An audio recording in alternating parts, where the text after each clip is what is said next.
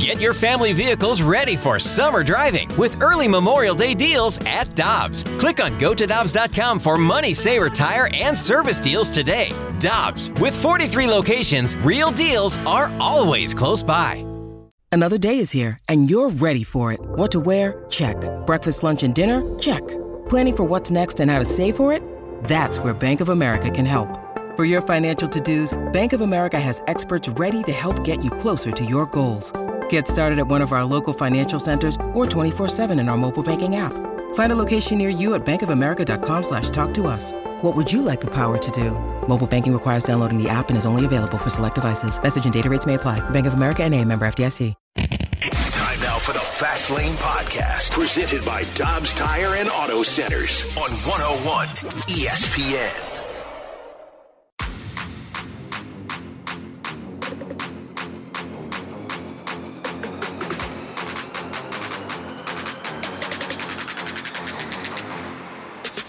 Let's get nasty on a Monday. It's the Fast Lane on 101 ESPN. Jamie Rivers, Andrew Marsham, Anthony Stalter. Shohei Ohtani, boy, I don't know how he's going to make ends meet after signing a $700 million deal with the Dodgers over the weekend. Well, Anthony, cut that in half for taxes, Yeah, agent fees. agents. The cost of internet is going up all True. the time. He better make sure he bundles the Jet thing. fuel can't be cheap. So he was signed with the Blue Jays on Friday. Then he actually signed with the Dodgers over the weekend. This was always the landing spot. It was always going to be the Dodgers. I like Dating the way back you to worded last that. year. Landing spot based on the fact that there was a plane that landed in Toronto that day. Yeah. However, with it was the dude from Shark Tank. Robert Herjavec. He's on, Marshy, I sent you this in your Twitter messages. He's on Overdrive. Jamie McLennan, Jeff O'Neill, like in Toronto, TSN, their radio. He's on Overdrive today at some point, going to talk about how he was misperceived as Shohei Ohtani. That's great. And he's kind of giggling about the whole thing. He probably wishes he was, right? At this He's doing point, okay for although he's himself. probably doing okay. Yeah, he's fine. $700 million. So the Dodgers a year ago, we talked about it. They were way too quiet. They were way too quiet in free agency. And in the weeds. They were lying in the weeds. They knew they were going to make a strong push for Shohei Ohtani. I didn't think they were going to do it. You were steadfast on this. I will give you full credit. From the moment they signed pretty much nobody last year, you said on these airwaves, that's because they're waiting for Shohei Ohtani.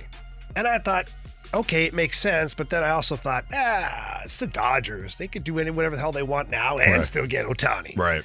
So I thought, now you're 100% right. You are vindicated, my friend. Thank you, Jamie. I appreciate that. Enjoy the moment. I'm not going to enjoy it because he's a Dodger. I said on Friday it would have been fine had he gone up to Toronto, stay in the American League. No, but he's a Dodger, and now it's Freddie Freeman and Mookie Betts come and on, Will they're not our Smith and Shohei Ohtani. Do you think this works out, though? For who? 700. Well, it's going to work out for Ohtani. But this is one player. One player making $700 million. Jamie, you had mentioned it Mookie before. Betts is jealous? He doesn't care. No, I don't think anybody's jealous. I'm just talking about one player for one team. Like, this can't work out, right? I don't know. Look, if the Yamamoto rumors are somewhat true and the Dodgers are still in on him, that's going to be $1 billion on For two two players. How do you survive on that? Even when you're the Dodgers and you're a big media market. Like, this can't work, right? There's got to be some sort of balance here from the baseball gods. Hell, it hasn't worked. They've only won one World Series out of all the years that they've been competitive. Great point, and Marsh. it was a COVID year. I was listening to somebody talk about, Dodgers haven't won since '88. I'm like, oh, they won in the COVID year. Nobody remembers it. No one cares. Like, nobody cares. Nobody counts it. Yeah. Shohei Ohtani. So one player, $700 million. I'm not saying he's not worth the contract because obviously somebody who's willing to pay it. That's always my rule. Oh, there were more than one willing to pay it. Sure. Apparently the Blue Jays were ready to offer the exact same contract. So many teams, not many, multiple teams were willing to pay the $700 for it. Is this good for baseball, do you think? You got, just on paper, you've got the Phillies, you've got the Braves, you've got the Dodgers, you've got who? The Astros, the Rangers. Up in the top echelon, Yeah. we got the Mets. I mean, they may not be can't even right count now, them. but the Mets, who knows? Steve Cohen might just pay somebody stupid money just because. He might, but I'm just talking about looking at the rosters on paper. You watch the NFL, and boy, there's some bad games. Marsh, you saw one yesterday. Stalter Sackup really tried to sink your Vikings. Wow, hey, what a gutsy performance. That defense, man, there's something else. Lowest scoring game in an indoor venue in NFL history. So the NFL's got some rough games. There's the product isn't always high quality. But like everybody's in it for the most part, unless you're a Carolina Panthers fan, a Chicago Bears fan, like New England Patriots fan. Don't sleep on the Bears, man. Okay. They've been winning some games. Seriously, I don't even want to talk about the Bears today. But there's... Oh, why is that? Because your team's full of a bunch of frauds? Probably. Oh, man, yeah, that's right. I forgot about that. That's a harsh statement coming from your Vikings who put up 3 points. Hey, a W's a W, baby. That's true, especially We're in the NFL. W's like Jameis Winston. There you go. But in the NFL, there's at least parity. Like all the games are coming down to the wire. You don't really know what's going to happen. It's the ultimate drama. Baseball, even though you had the Diamondbacks making their run, you look on paper, you're like, oh, okay, it's 4 teams. 4 teams, that's it. If you're the Cardinals, you're not going to compete with this on paper. Anthony, you just got to get in. You just got to get in. Okay, but that leads me to what we talked about. I came in today hot on this a little bit because we here in Cardinal Nation hate that sentence. Mm-hmm. All you got to do is get in and you never know. Yeah, it's very complacent. And then as soon as somebody pushes back, you go, hey, how about 06? Huh? How about that? How about 11? Just get in, baby. Okay. So now, here we are in the present. I'm not going to talk about 06 and 11 because that drives me crazy too when I hear that, like going back in history. In the now, there's no way the Cardinals would ever pay $1 billion for 2 players, let alone $700 for 1 player. So are we finally willing to somewhat embrace, let's just get in and you never know? And hear me out. Based on the signings the Dodgers have made and what they could potentially make, and then also watching some of the catastrophic disasters in the Mets and in the Padres last year, who ended up with the same amount of playoff games as the Cardinals, but spending quadruple and double their payroll. Right. Are we finally in the camp of not just getting players from the P pool, but getting players that can get you into the playoffs, and we go from there? All right. So you set everybody in motion here on a Monday. I'm just saying. Everybody's going to be fired up. People are going to be fired up in the Snake Pit, our Air Alliance team YouTube channel at 101 ESPN STL. If you want to leave some mic drop via the free 101 ESPN app, responding to what Jamie just said, I'll give you my answer. I'm not going to be okay with it until there's a direction with the organization. I don't feel there's much of a direction with the organization. For example, the Rays don't spend anything, but they're smart, they're savvy. If you're going to be smart and savvy, I'm okay with you not spending. If you're going to be the ultimate talent evaluators, I'm okay with it. If you're going to zig while everybody else is zagging, I'm okay with it. But you got to think outside the box. Signing Lance Lynn and Kyle Gibson and Sonny Gray, that's not really signing outside. You're picking up 330 plus year olds. That's outside the box. You just filled your rotation. That's all you did. You just filled your rotation. I don't know what the actual game plan is. What's the pivot then? The pivot to me, you can't just say you don't like it and offer me no solution. The pivot to me would be to build, and it'd take a little bit, but to build the absolute best starting rotation and bullpen that talent evaluation can provide. Notice I didn't say spending because obviously you're not gonna. That's the whole thing. You're not gonna spend to that degree. Yeah. But if they built a pitching staff and threw all their investments behind building an absolute disgusting pitching staff, but they had to do it in a way that was more Cardinal-like, I'm good with that. I'm not good with just get in if you're going to do the bare minimum. Okay, so let's bring it right back now. Do you really feel like Lance Lynn, Gibby, and Sonny Gray are the bare minimum? Yes. How can you say that? Because Sonny Gray might not be, but then you can't just blanket it. Well, that's the bare minimum. That is the bare minimum. How? Because they had to have somebody in the rotation. So who else are you getting for those price tags that you think can pitch? I'm fine with it because they had to do it right now. But moving forward, knowing that everybody is spending what they're spending, you better be drafting the best possible pitchers in the draft, year in and year out. I agree. Like stockpile But pitching. I think the Cardinals are another full season away from that herd of young pitchers making an impact. We're saying the same thing. I agree. There's nothing they could have done this offseason. Correct. Like Shohei Ohtani just signed for $700 million. Now we're having this conversation. I'm not bemoaning what they did, but this is also part of what the Cardinals have done in the past, where it's like, let's see here. It's the grocery shopping thing but that I maybe always they've bring had up. to. Noticing now the margin between what some of these big market teams are willing to spend or able to spend in any order, able and willing, whatever it is, and what you're not able or willing to spend. Like, maybe it's always been that way, but this is just the first time we look at it because it's a $700 million. Then I think it's worse that the Cardinals have operated this way. Bite your tongue. Because the Rays have done it much better then. Yeah, but okay, so exactly. So to flip that devil's advocate here, the Rays just get in. Yeah, but the Rays get in. But the Rays get in all the time. Just get in. And they've got good young talent. And I'm like, hey, you know what? This team ain't bad. Like, their talent evaluation is off the charts. If you want to be like a version of the Rays, great. Then be a version of the Rays and scout better than anybody. Yeah, fleece teams. We know that's not happening. You know what? The Brewers do that too. The Brewers never have the best team on paper. Always kicking your ass, though, the last couple of years. Why? Because their talent evaluation is off the charts. You see what I'm saying? Well, those teams are all regular season teams. We go back to the COVID year, right? Look at the Rays. No disagreement. Look at the Rays. They went to the World Series that year. Right. They're a regular season team. Other than the COVID year, they're not that good in the playoffs. No disagreement. Same with the Dodgers. I mean, the Dodgers have made it to LCS, and LCS and whatnot, but they have yet to, other than the COVID year, win a World Series. They are a regular season team. They dominate in the regular season, but that's why they won in 2020 because that was essentially it's a shortened year. It was a shortened year. No, listen, Marsh, you're absolutely right.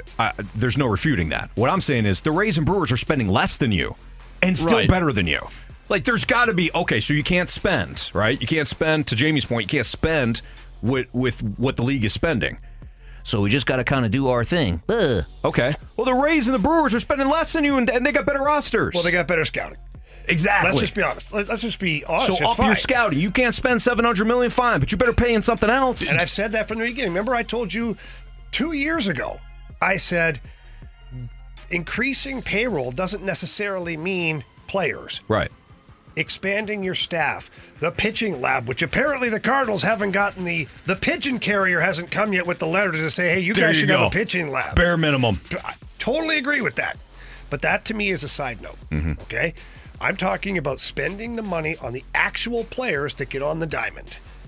And if the bar has been set with what those big market teams are doing and what they're willing to just throw around, whether it's smart or frivolously, the Cardinals can't do that. So the get in and you never know has to apply. You just mentioned like the pitching lab. I couldn't help but think. Shout out to my dad. It's his birthday today. Happy birthday, Dad. Happy birthday, Dad. Happy birthday. Happy birthday, Dad. When I was younger, he's always been, you know. He had you hooked up in a lab? No. Did you get electrocuted every time you touched the sandwich? Boy, a lot's coming back to me now. No, he built like this makeshift like little pitching stand thing. That's what I feel like the Cardinals have.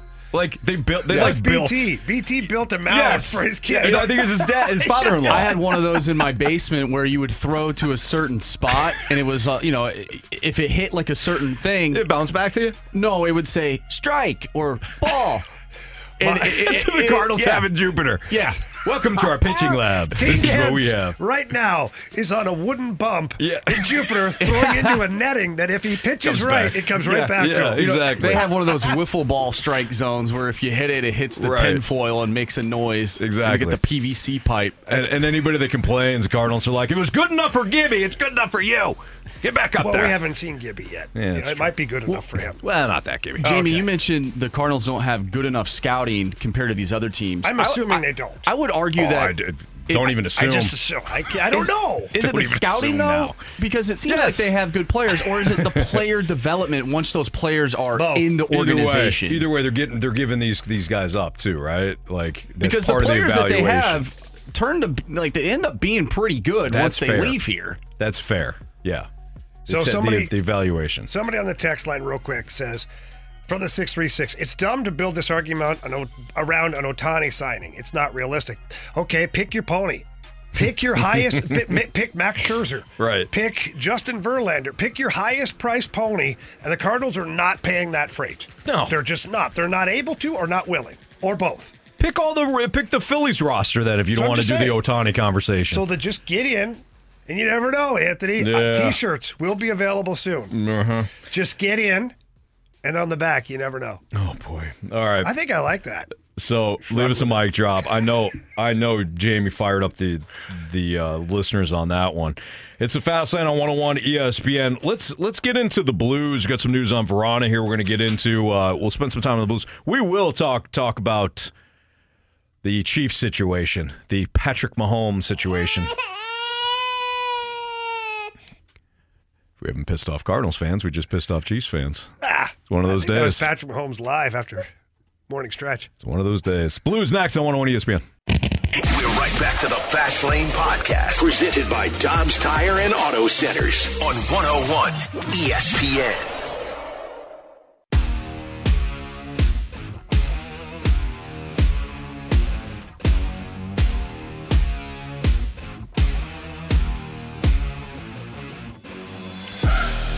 It's a Fast Lane on 101 ESPN. You can reach us at any point throughout the course of the show today, either via the mic drop feature of the 101 ESPN app or the Air Comfort Service tax line, 314-399-9646. Of course, if you're watching the Snake Pit today, we appreciate that at 101 ESPN. We should get T-shirts STL. made for people who are in the Snake Pit.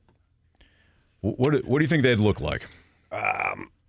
Well, they'd have Snake Pit written on it for sure. You'd have to give me a few minutes. You know me, Anthony. My brain gets working, okay? I can figure these things out. You typically do a great job with any sort of marketing. I find a way to get to what I need to. Yeah. Leave it with me, okay? Okay. I'll take it to my camp. We'll have people figure it out.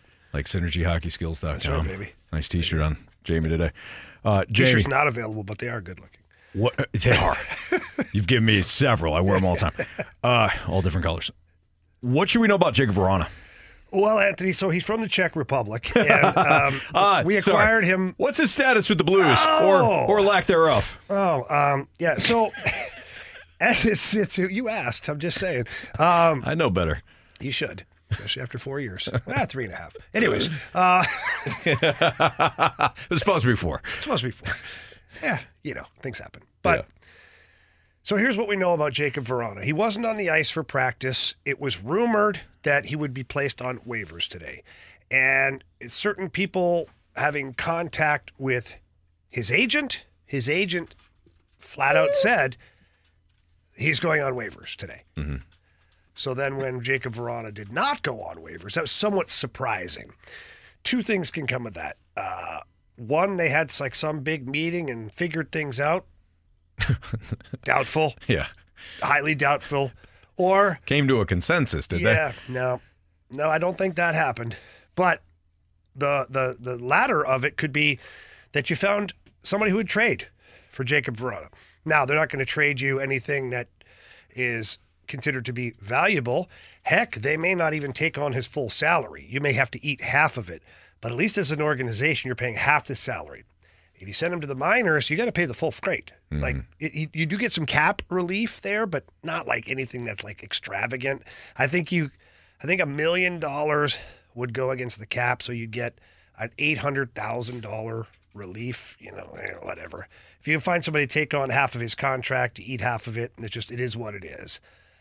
So that's what I think happened. Is that in the 11th hour, maybe somebody poked their nose in, or Army found somebody who was willing to give him another chance. Yeah. Based upon, his season in Washington, because that's kind of how far you have to go back. Oof.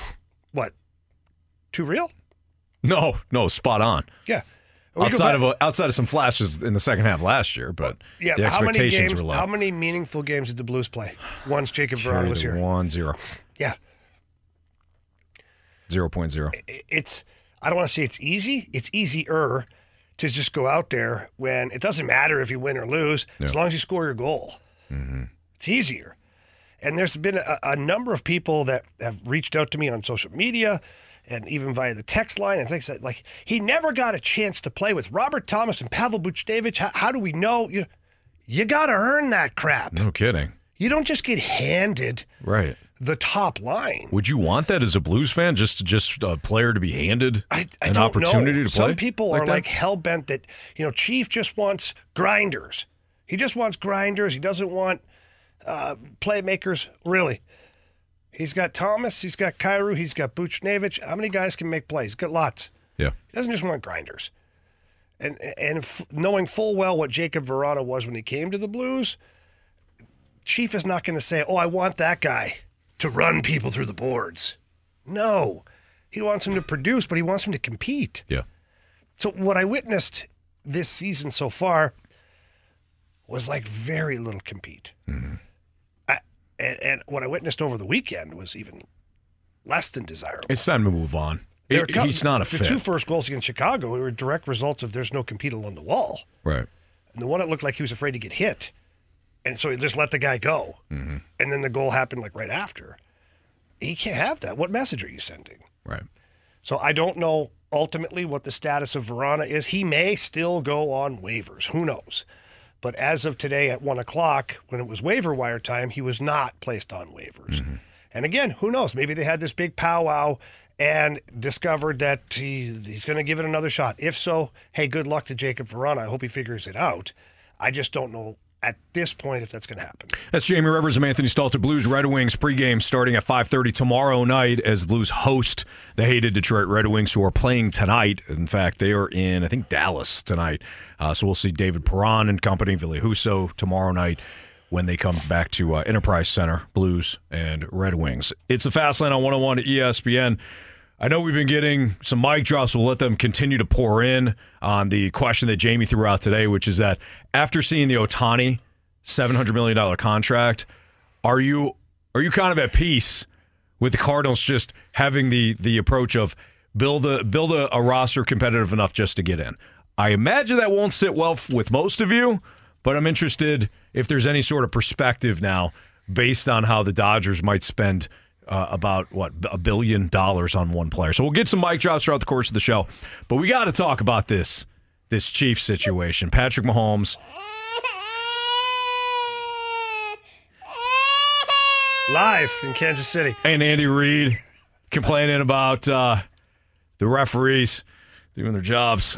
There's also another aspect of yesterday. Hey, Buffalo, you're not off the hook either. We'll get into that next on 101 ESPN. The smartest way to do your homework is Heckman Lumber.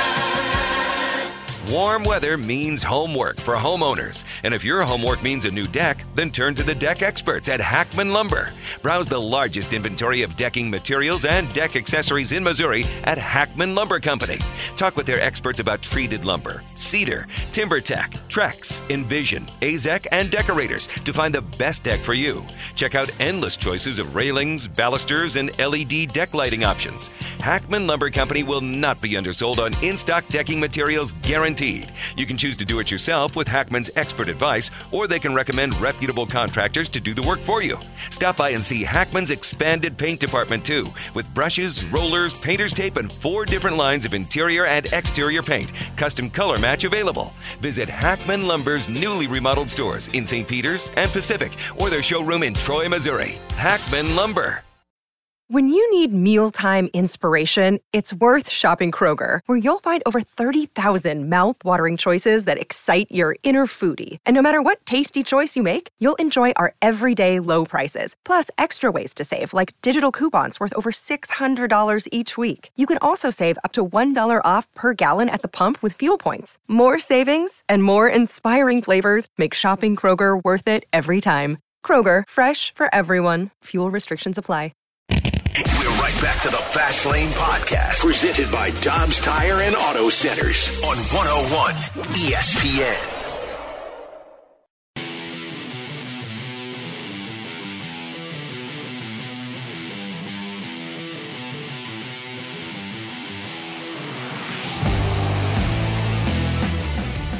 Selling out, flag on the play, might be a free one.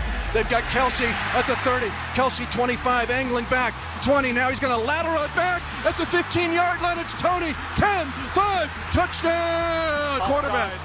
Number 19, offense, lined up in the neutral zone, 5-yard penalty. Offsides by the offense? lined up in the neutral zone. One of the most exciting plays, a TD is wiped off the board and a 5-yard penalty. I've never seen that. Offensive offsides in that moment, man. Terrible. So that was Patrick Mahomes on the field complaining about the fact that the NFL has some rules and they were being enforced. Real quick question for Patrick Mahomes, who I absolutely love. I look at the greatness. I know you do. I love Mahomes. I love Andy Reid. I love Travis Kelce. Oh, stop! I do. Listening. I enjoy. Yeah, I don't care.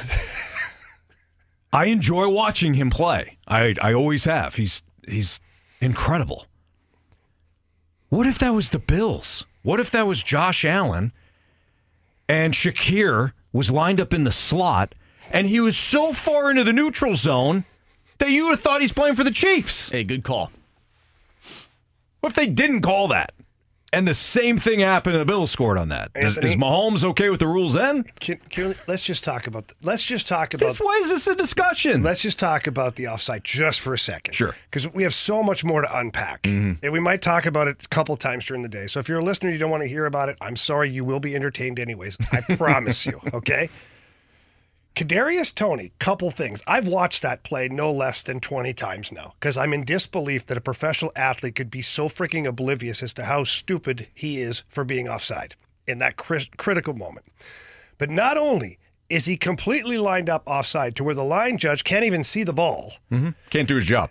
Secondly, to this whole defense thing that they've got, like, oh, they should warn us or we could ask for are we okay? Thumbs up, am I good? To the line judge, and they give us the courtesy. Kadarius Toney's eyeballs never leave the football. Anthony, his head didn't move. I thought he was doing the mannequin challenge. I'm not lying. Yeah. He was like zoned in on that. Right. A yard offside, staring at the ball. I think I'm close. Real quick on that. Yeah, go ahead. There is no rule that the referee has to tell the receiver that he's onsides or offsides. No, it's just like there's no rule that the referee says, hey, by the way, you're not allowed to have 12 players on the field, coach. It's a courtesy if the wide receiver looks over to the ref and asks him if he's offsides, if he's in the neutral zone. It's a courtesy for the ref to say, yeah, back up. And it's not an automatic. It's a respect thing, too. Exactly. If you're a donkey, the refs will just stare at you and not answer. Right. If you're a good dude, then they'll go, hey, back up. And most do. Most say, you're offsides. That's not the official's job to line up. That's Kadarius Toney's job to line up onsides. Mm-hmm. He lined up in the neutral zone, but they could have thrown the flag on Buffalo for having too many defensive players on the field. That's how far offsides he was. Like, that was ridiculous. Ridiculous. Now, I know you got some thoughts on Mahomes. Yeah, so here's my problem with Patrick Mahomes, and I'll go back to I don't know how many months ago.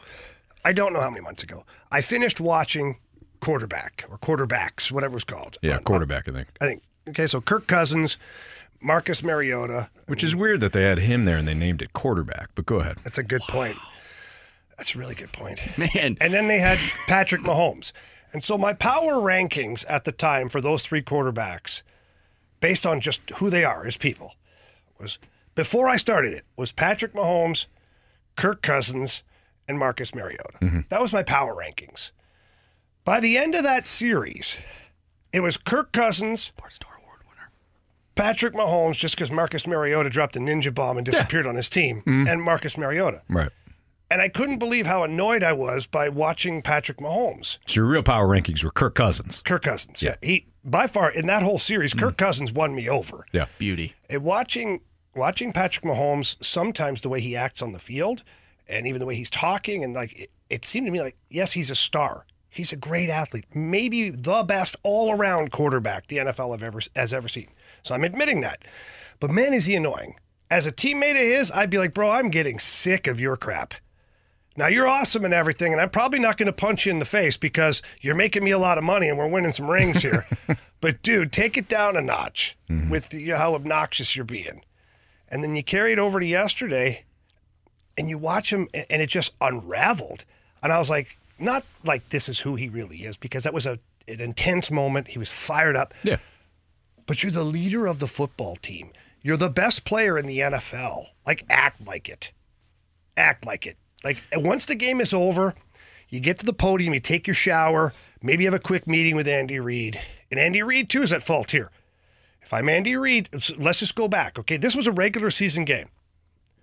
Let's go back to the Western Conference Finals against the San Jose Sharks. The hand pass. Mm-hmm. That's a playoff. That's a Western Conference Final playoff game that you lost because a referee missed a call. And Craig Berube quickly called his team in and galvanized the group and said, we're not going to talk about it. Yeah. It is what it is. It's over. We're worried about the next game. Mm-hmm. This didn't happen. Andy Reid didn't do that. Didn't reel in his players. Certainly didn't reel in Patrick Mahomes. In fact, ended up backing him later on with things they said. So then Patrick Mahomes, and do we have his audio, Marshy? Mm-hmm. So Patrick Mahomes, following the game, doubles down on his behavior towards a play that was clearly offside. Here's what he said. I mean, obviously tough to swallow. I mean, not only for me, but just for football in general. I mean, just to take away greatness like that. I mean, for a guy like Travis to make a play like that, and who knows if we win. But as I know, as fans, you want to see the guys on the field decide the game. And that's why last week I didn't say anything about the flag that didn't get called on Marquez. And so, I mean, they're human, man. They make mistakes. But, I mean, it's every week we're talking about something, and all I can do is go out there and give everything I have. And I'm proud of the guys because that's what we did. And it was a great football game that ended, another great football game that just ended like that. It's just tough to swallow.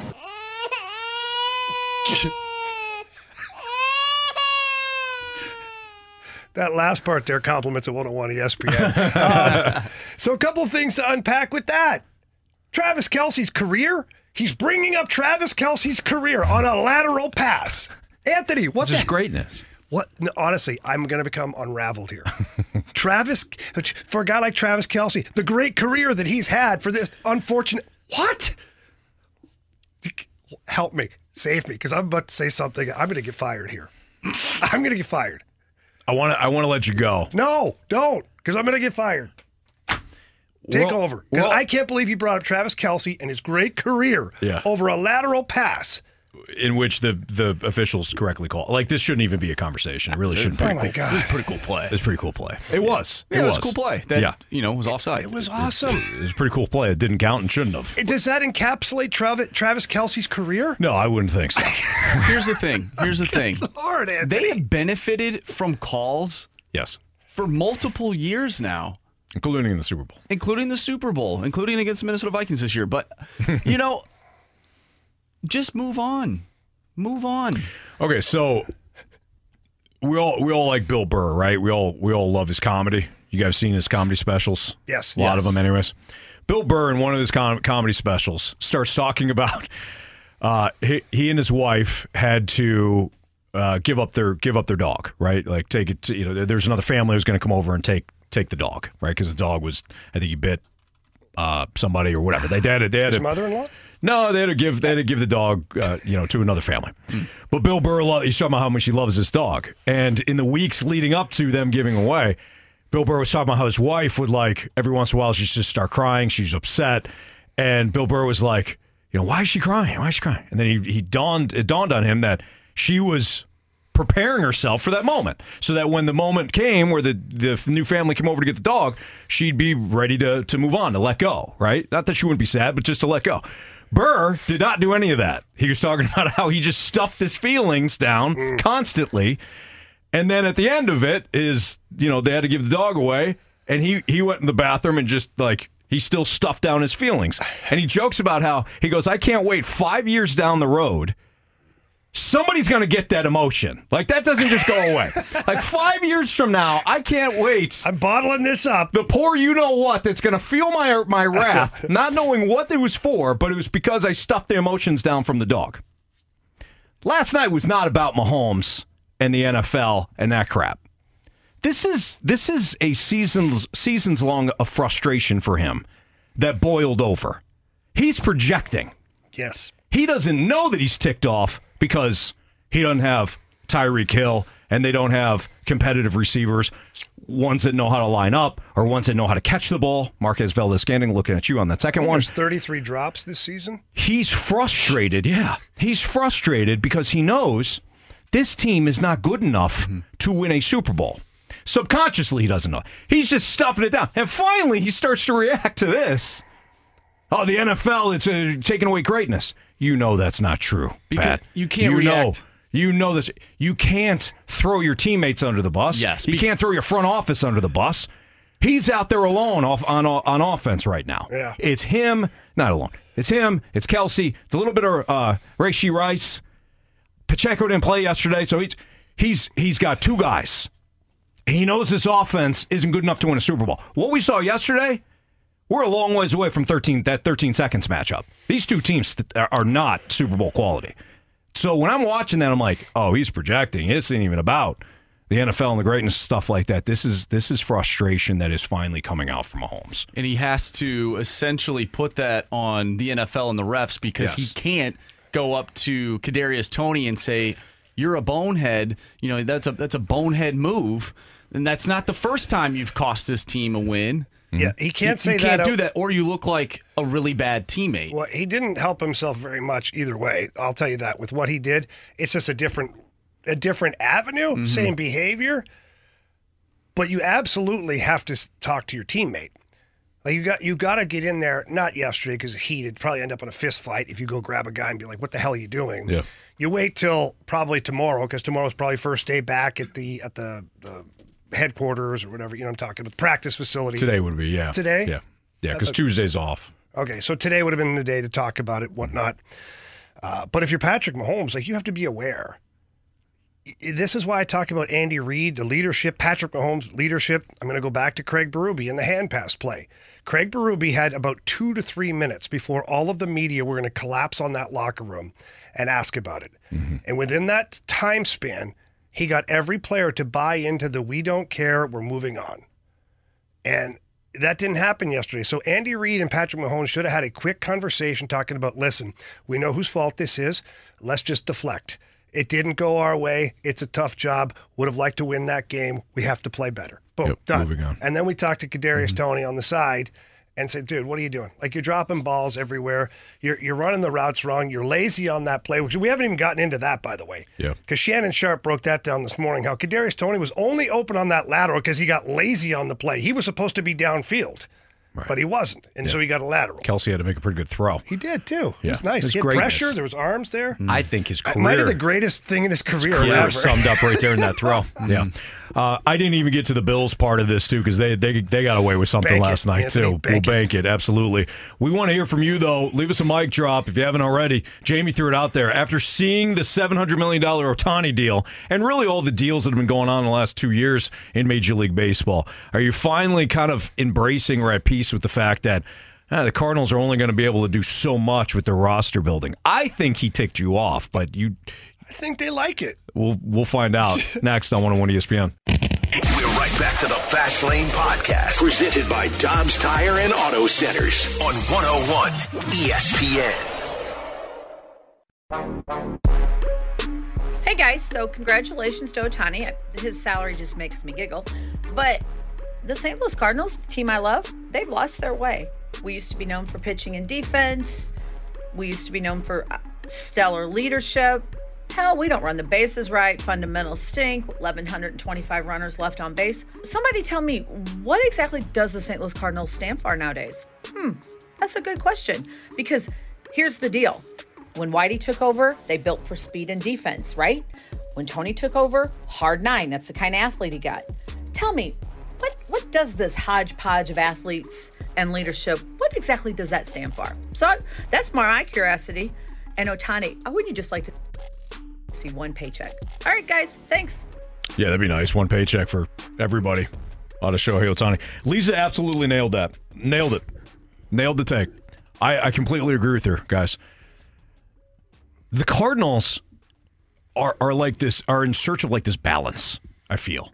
And maybe I'm completely wrong, but based on their decision-making, their actions, the way they build a roster, the way that they utilize that roster, it's like this balance. Dude, become great at something. Know when you go into a game, know that you go into a series, you're going to have to beat this.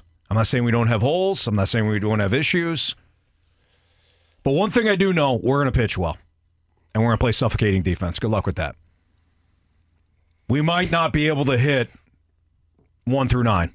You have a better lineup, Dodgers. You have a better lineup, Phillies. You have a better lineup, Braves and Yankees.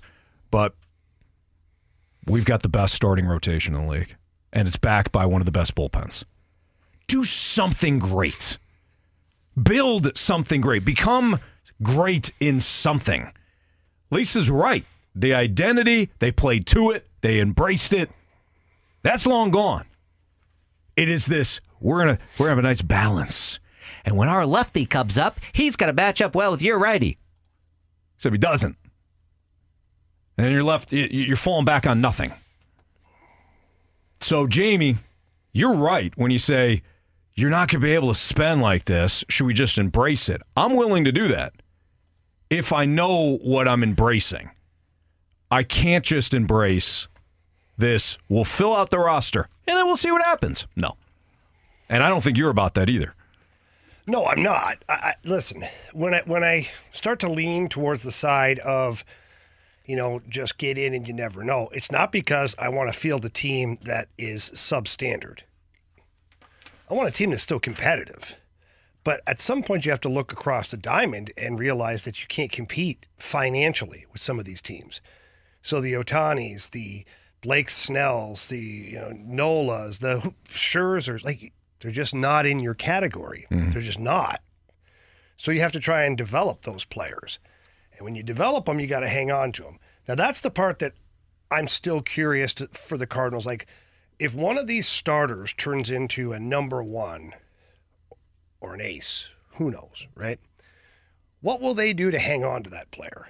Or will they let him walk? Because the trend that I've seen is that they're willing to let a player walk at a certain point. So Albert's a great example. One of the greatest baseball players ever to play the game, one of the greatest Cardinals to ever play. He did resign, they extended him, all that, but when it got to a puke point, they let him walk. Now, did they make the right decision? Yeah, they did. And they brought him back at the perfect time, and history was made, and all that was awesome. But I'm just wondering if this version of the Cardinals now, if they have a young player that's worthy of a contract like we're seeing, and he's homegrown and developed here, will they then pony up the money? That's what I'm curious to. Yeah, I would like to see it. I mean, I'd love to have that player. We haven't had that. Right. That's kind of my point, is we haven't had to worry about that, so we don't know. And I'm not saying $700 million, because that will never be duplicated while I'm alive. Maybe in 35, 40, 50 years from now, who knows? Maybe I'll still be alive, Anthony. You never know. Mentality's working pretty good. Yeah, you'll be there. Yeah. But I just wonder, thank you, if the Cardinals would do that. I don't know. All right, we'll carry this over. We're up against a break here, but more of your mic drops on the Ohtani and the Cardinals. I mean, what do you do? What's the pivot? We'll get to that. We also have got some tickets to give away, Journey and Def Leppard tickets to give away. So at some point throughout the show, we'll do that. And again, more on Ohtani next on 101 ESPN. Hey, it's Kaylee Cuoco for Priceline. Ready to go to your happy place for a happy price? Well, why didn't you say so? Just download the Priceline app right now and save up to 60% on hotels. So whether it's Cousin Kevin's Kazoo Concert in Kansas City, go Kevin, or Becky's Bachelorette Bash in Bermuda, you never have to miss a trip ever again. So download the Priceline app today. Your savings are waiting. Go to your happy place for a happy price. Go to your happy price, Priceline. Jewelry isn't a gift you give just once. It's a way to remind your loved one of a beautiful moment every time they see it. Blue Nile can help you find the gift that says how you feel and says it beautifully, with expert guidance and a wide assortment of jewelry of the highest quality at the best price. Go to BlueNile.com and experience the convenience of shopping Blue Nile, the original online jeweler since 1999. That's BlueNile.com to find the perfect jewelry gift for any occasion. BlueNile.com. We're right back to the Fast Lane Podcast, presented by Dobbs Tire and Auto Centers on 101 ESPN.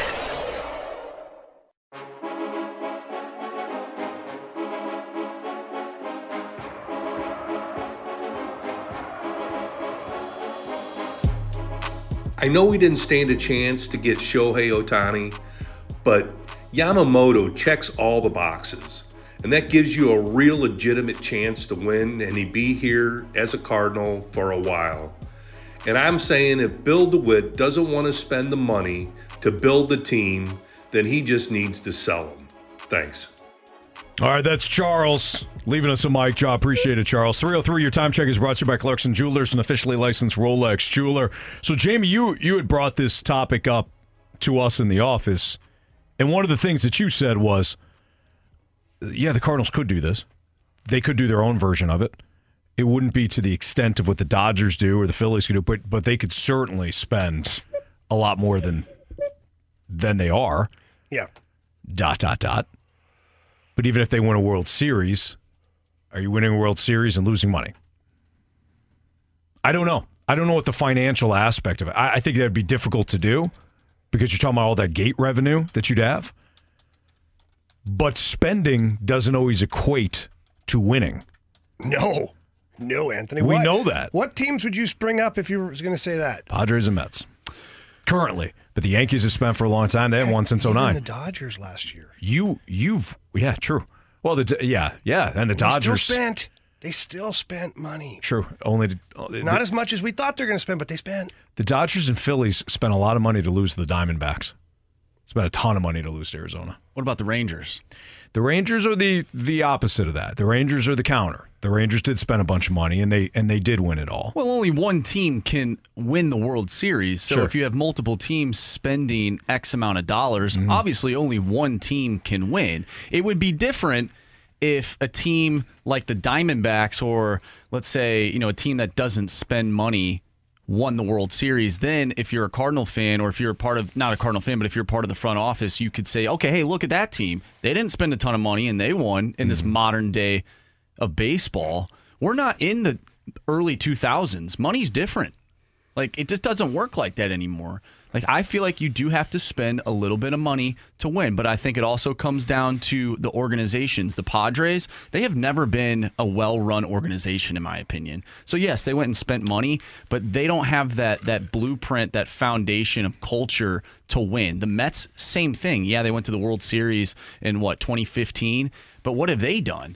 Again, another team that doesn't have that foundation. The Dodgers can spend money, and they will be successful because they have been successful already for the past 15 years. So, Marsh, you and I are saying the same thing, but much differently. You're using the spending as almost this. The Cardinals are like they've got this excuse not to spend. Yet the Rangers spent. Look what they did with it. Or the Dodgers have spent. Look what they've done with it. The Phillies, all that. I'm saying exactly what you just said, but in a much different way. I don't care about the spending. Neither do you. Neither is Jamie. Neither are the Cardinals fans. You don't. You don't care about the spending. You care about the winning. And that's much different. But we're in the offseason, and you can't tabulate wins and losses right now. You just know that the Dodgers spent $700 million on one player. You spent a ton of money on three guys that are in their 30s, and you're ticked off. It's about winning. I don't care how they do it. I really don't. You're right, Marsh. The Rangers spent, the Dodgers spent, the Phillies spent, and you do have to spend X amount to put together a good roster on paper. What I'm saying is, whether you spend or not, and this is to your point too, whether you spend or not, do it wisely. Don't just do it to fill a roster out. For sure. Which is what the Cardinals have been doing. I do not care if they don't spend. I don't. I care about them winning. And they haven't been winning because they haven't been doing it wisely. Whether that's spending or looking at opportunities in the international market or whatever. I think they've drafted better, but they've made bonehead decisions when it comes to trades. And now they don't have the pitching to accompany guys like Jordan Walker and Nolan Gorman and Mason Wynn and some of these other guys that they got through the draft, or to complement Arenado and Goldschmidt. I do not care if the Cardinals spend. I care if they win. Okay, so Air Comfort Service text line 314-399-9646. Anthony, I'm going to direct this at you because literally this was directed at you. All right. From the 980. Anthony, spending may not always equate to winning a championship, but spending does equate to trying to win a championship. And a fan base is not going to be mad if you try and they see that you're all in on trying to win. You think the Padres fan base is upset that their owner went all in and didn't win? Yeah. I think they're ticked off. I bring this up for a specific reason, Anthony. Are they ticked off at the ownership, or are they ticked off at the players for not playing good? Here's the problem with that text. With all due respect, it is a moving target. It's convenient. So are the Padres fans ticked off? Yeah. It's a moving target. Well, they didn't spend on the right guys. Is the Padres, would you consider it all in or easy way out? I think it's trying to shortcut.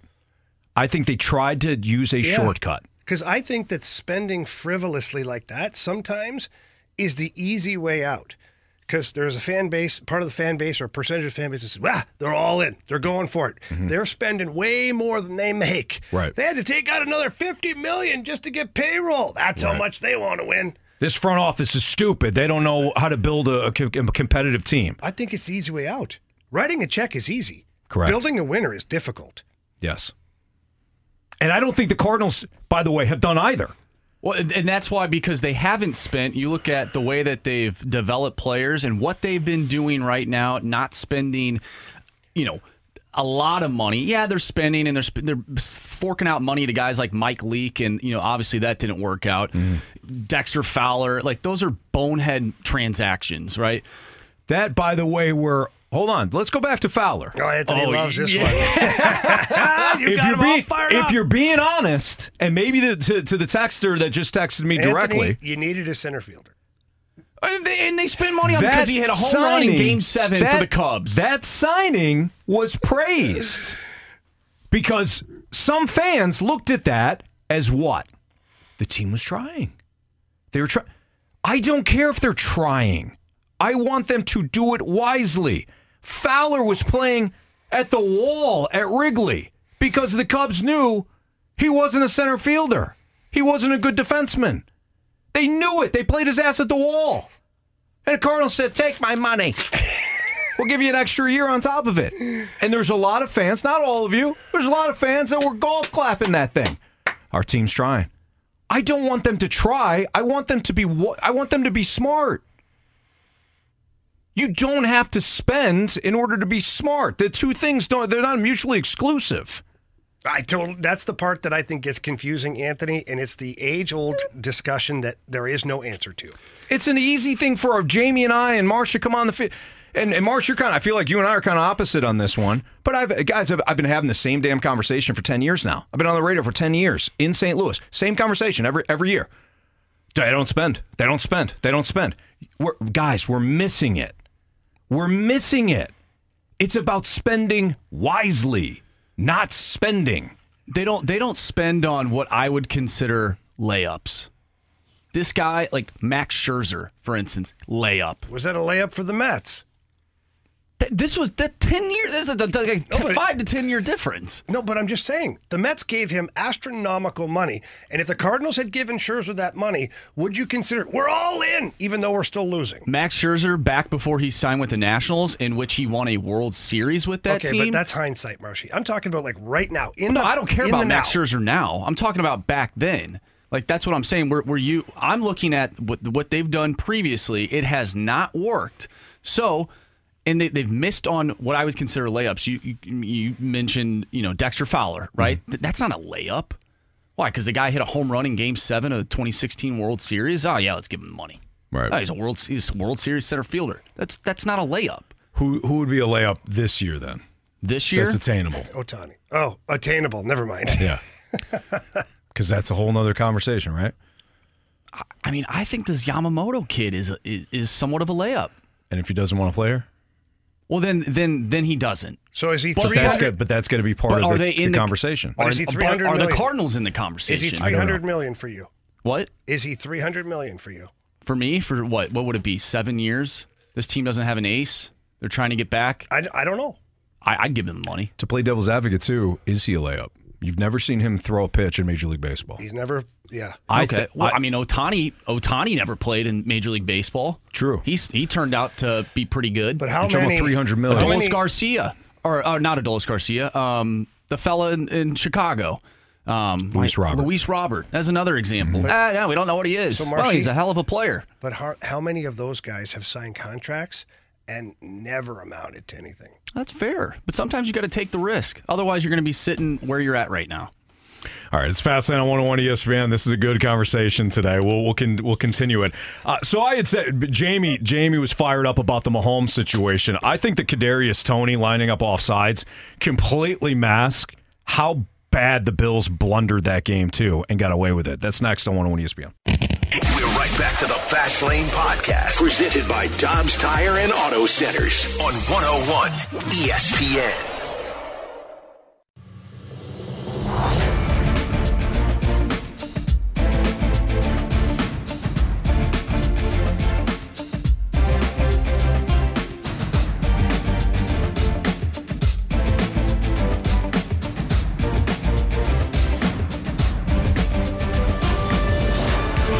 It's Fastlane on 101 ESPN. So, Jamie, we were talking about the Kadarius Toney lining up off sides. Again, not even a conversation. He lined up off sides. End of discussion. But I do think that Mahomes was projecting all his frustrations. And I mentioned a comedian. Don't say the name. I mentioned a comedian in relation to Mahomes. How's your problem? And if you want some Def Leppard tickets and you know the answer to the trivia question, you can text in now. 101 ESPN, that's us. We have a chance to score a pair of tickets to see Def Leppard and Journey with Cheap Trick on July 6th at Busch Stadium. Wait, who's in this one? It's Def Leppard, Journey, and Cheap Trick. Wow, I'm going. Jamie's in. I know the answer to this. I'm going to text it right now. You can, but I'm pretty sure Ryder knows your phone number. I changed it. Tickets for Def Leppard, Journey, Cheap Trick at Busch it goes on sale. The tickets go on sale this Friday, December 15th. Or you can text in now to 314-399-9646 for your chance to win free tickets to the show just by knowing the correct answer to the trivia question, which is I mentioned a comedian and I related it to Patrick Mahomes projecting his anger, not at the NFL, but it's something else, i.e. his frustrations toward his receivers and his team right now. What comedian did I reference? If you know the answer, 314-399-9646 is the Air Comfort Service text line. Going to be the 101st texter with the correct answer. And you can also find a bonus chance to register to win tickets to Def Leppard and Journey at 101ESPN.com or on your 101 ESPN mobile app. Brr, it's cold out. Jamie, I also think the Kadarius Toney situation has masked how bad the Bills botched the end of the game. They got to win. Explain, because I was loosely watching the game. Okay. Like, it was on, had a bunch of other crap going on, and I'm certainly paying attention because it's close, and then I'm seeing the play. Right. You know, and I'm like, oh my. So explain. No problem. Please. So we're talking about game management.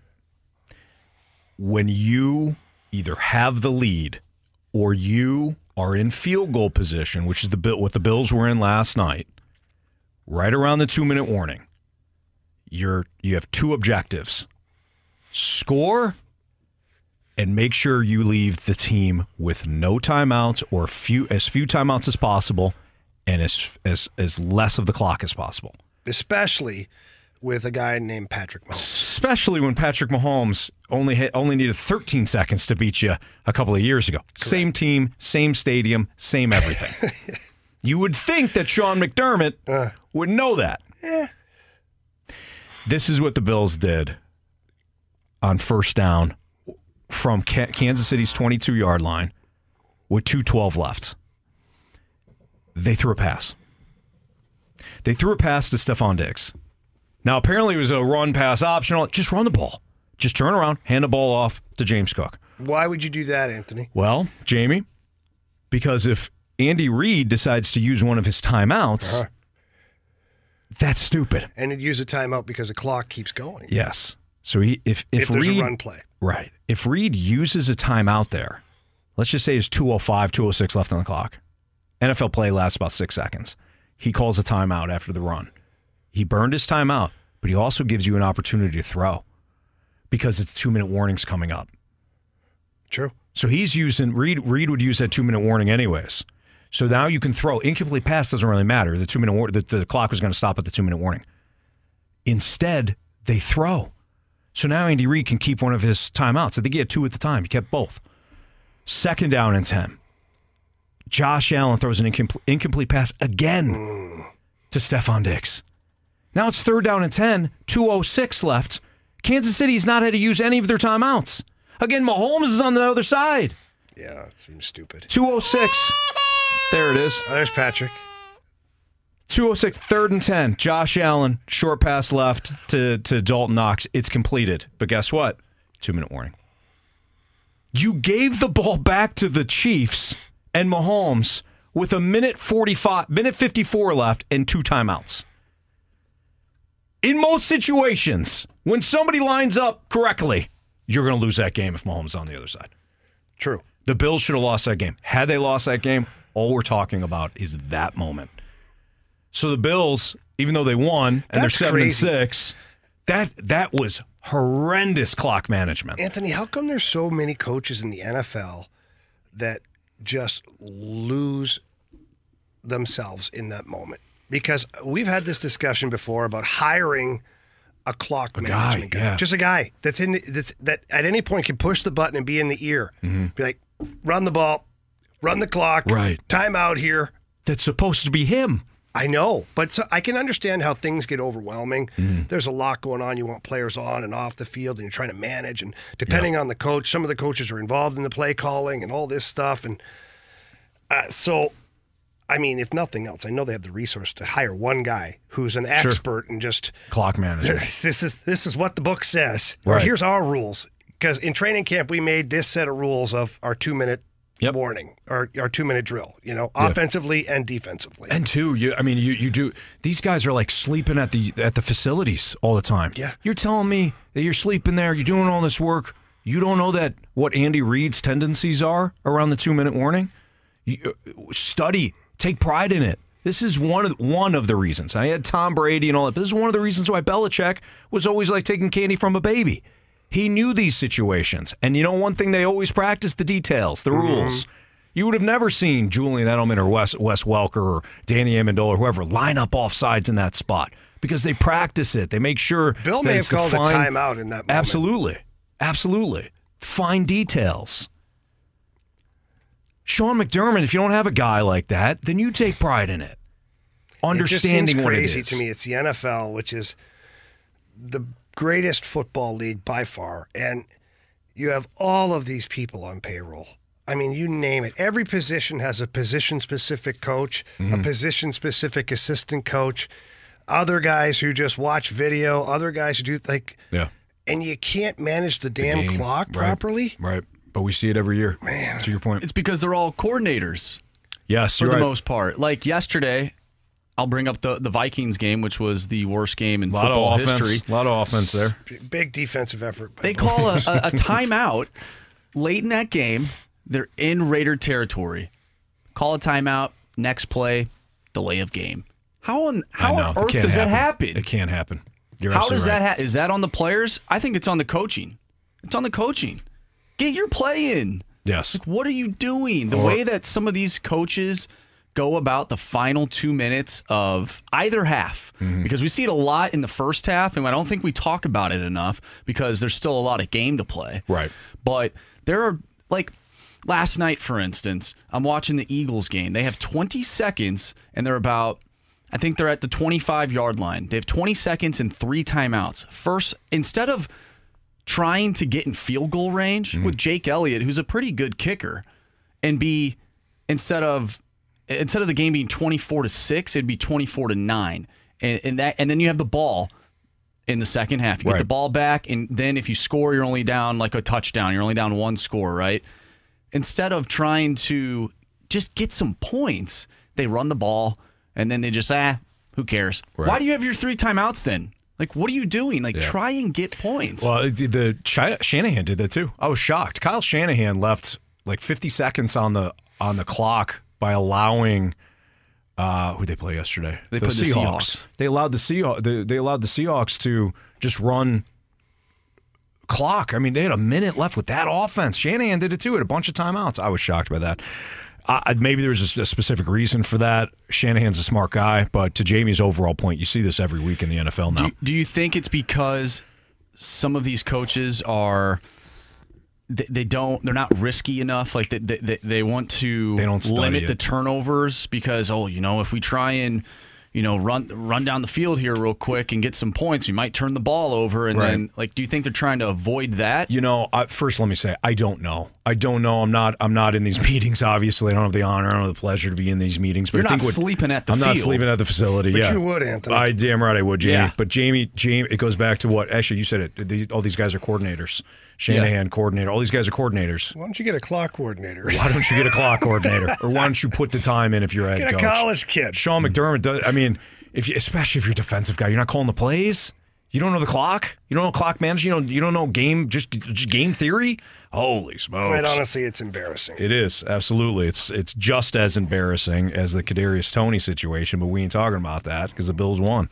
All right, Jamie brought up a really interesting point. Are we looking at the wrong players for the lack of offense for the Blues? Jamie's got an interesting nugget next on 101 ESPN. We're right back to the Fast Lane Podcast, presented by Dobbs Tire and Auto Centers on 101 ESPN.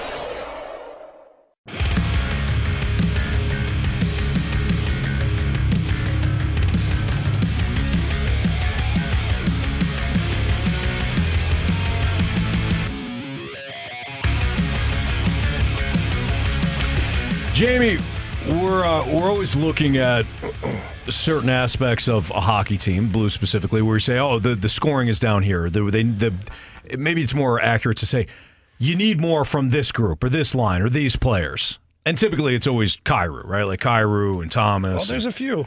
Yeah. A few that you think of. Are we looking at the wrong group of players, though, when it comes to the lack of offense? Here's something that I put together over the weekend and kind of finalized it last night because math eludes me sometimes. But I figured it out. Who doesn't? Yeah. It elude. Good point. So when you look at guys that you might think are underperforming from a goal scoring, not points, goal scoring, you'd think of Kyrou with 5 goals only. Sure. Now, Jordan Kyrou also is third in the NHL on rush chances. The goals are going to come for Jordan Kyrou. They're not going in right now, but they will come. But he's only got 5 goals so far this year. Kevin Hayes only has 6 goals. And if you go down further, Brandon Saad only has 5 goals. So you'd be like, well, those 3 guys there, they got to score more. Your biggest problem, your biggest deficiency has not been those guys. They're part of it. I don't mean like problem. They wish they could be scoring more too. Okay, I understand that. But in crunching some numbers, Anthony, here's what I'm going to tell you right now. There's 3 players not named Kyrou, Saad, or Hayes. And here, last year, in a combined 74 games, these 3 players that I'm talking about had 27 goals. In a combined 71 games so far this year, these 3 players have 6 goals. Woof. The difference, Jamie. Do you know who those 3 players are? They had 26 goals last year. 27 goals in 74 combined games.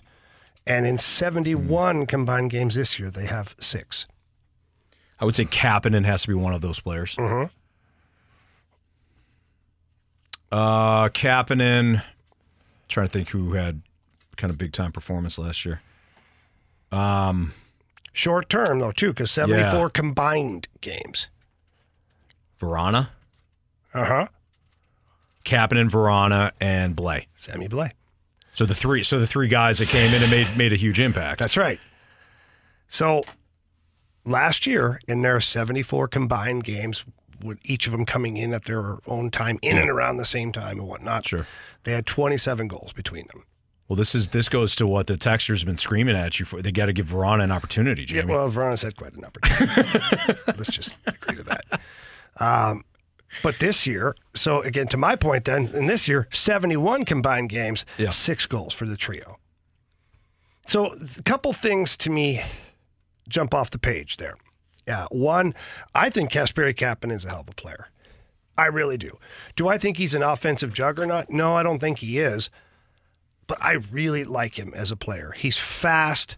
He can kill penalties. He's gritty along the wall. He's a great teammate. I know that only counts for a portion of it, but it is a sliver of the pie. If you're taking like what makes a really good player, I think he will find the net eventually on a more regular basis. But I like Kasperi Kapanen, and I feel like he still brings something to the table for me on a nightly basis, even if he's not scoring in bunches. Yeah.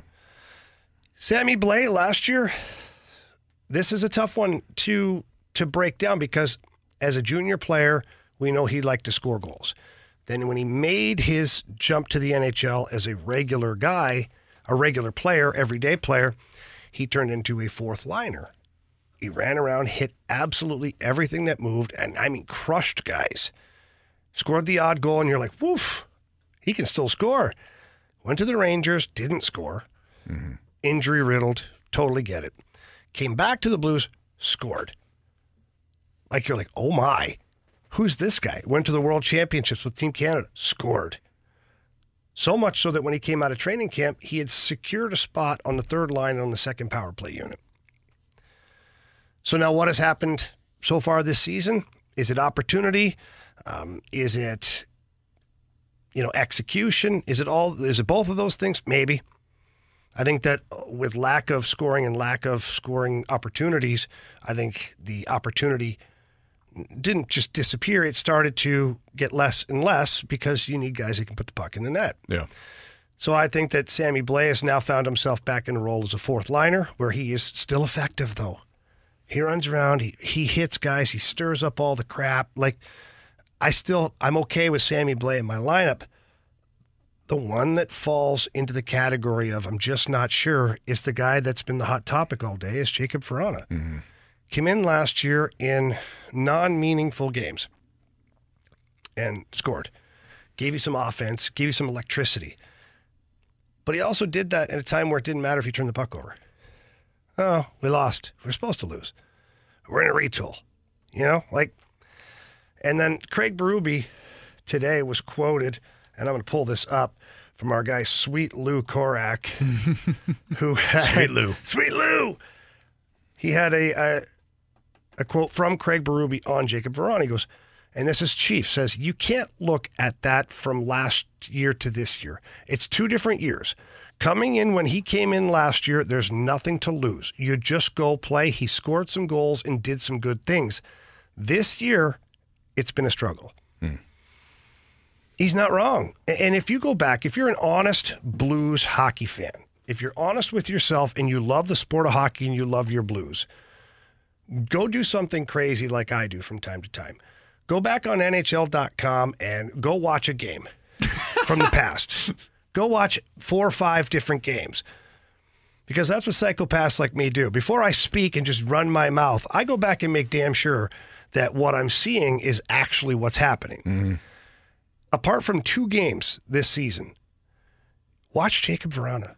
There's one period, because this is how I am, Anthony. There's one period where out of the entire 20 minutes of play, he took 12 strides. It's not enough. 12. Anthony, 12. In one shift, Robert Thomas takes 20. In one period, he had 12 strides. And then board battles. You go back to the last 5 games. Any loose puck battle, he's operating at 5%.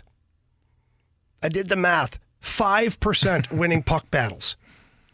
And those are on 50-50 or 60-40 pucks, even advantageous pucks. So not ones that he's destined to lose because it's just a bad spot. We're talking about advantageous spots. He's 5%. And some of them he just lets it go.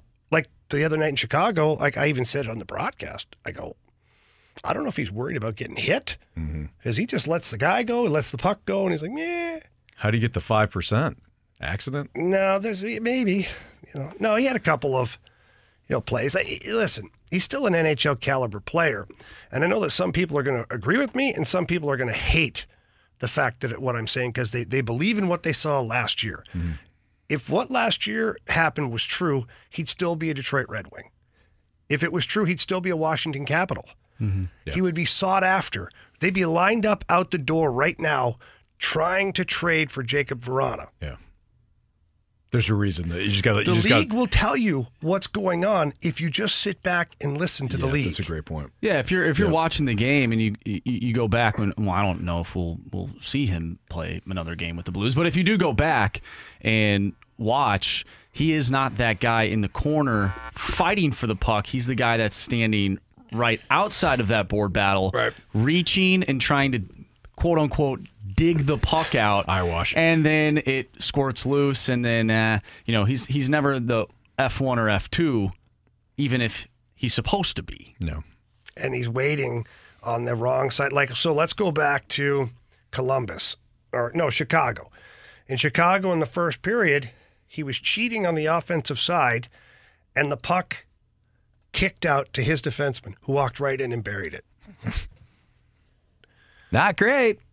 He just got scratched for 2 in a row, or 3 in a row before that. Yeah, they're not doing this on it. The coaching staff isn't coming to that conclusion on accident. Do you think the Blues, when it comes to depth, do you think that, and we started this conversation with Sammy Blais and Kapanen, do we think that the Blues don't have enough depth outside of their starting lineup to push these guys out of the lineup?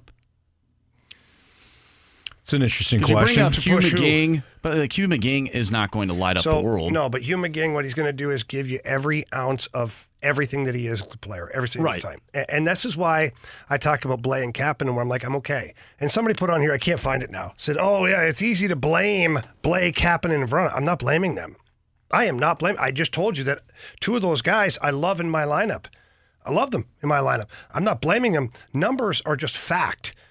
The numbers don't lie that in almost the exact same amount of games played, they're 21 goals shy of what they did last year. Yeah.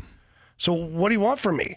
And then another one here from the 980 says, hey, Jamie, how does the Blues' $8 million man in Jordan Kyrou have 1 goal he has in every game so far, blah, blah, blah. And Vrana has 2 goals and he has to play far less. What's the deal with $8 million man?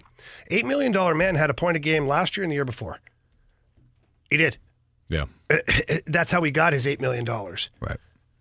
And he's still, this season, if you pull up the Blues stats, Jordan Kyrou is 3rd in scoring on your team with 17 points in 27 games.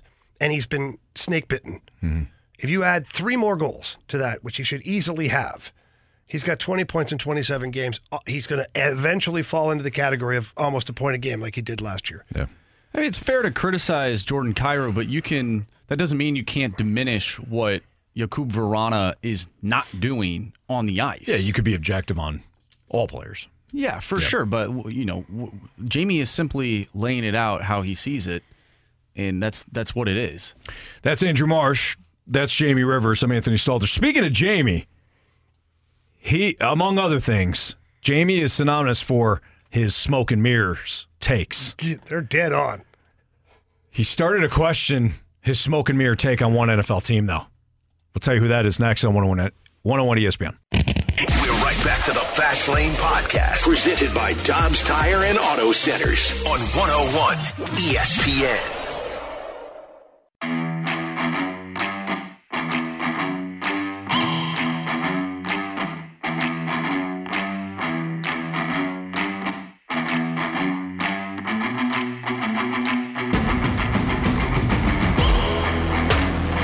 So Jamie is synonymous for a lot of things, a lot of different things. But one of the things that he's synonymous for is his takes on certain teams. It's usually in the NFL, but I feel like you span to other areas too in sports. It's mostly the NFL. Mostly NFL. Yeah. You like to have your smoke and mirror teams. And I have been dead on.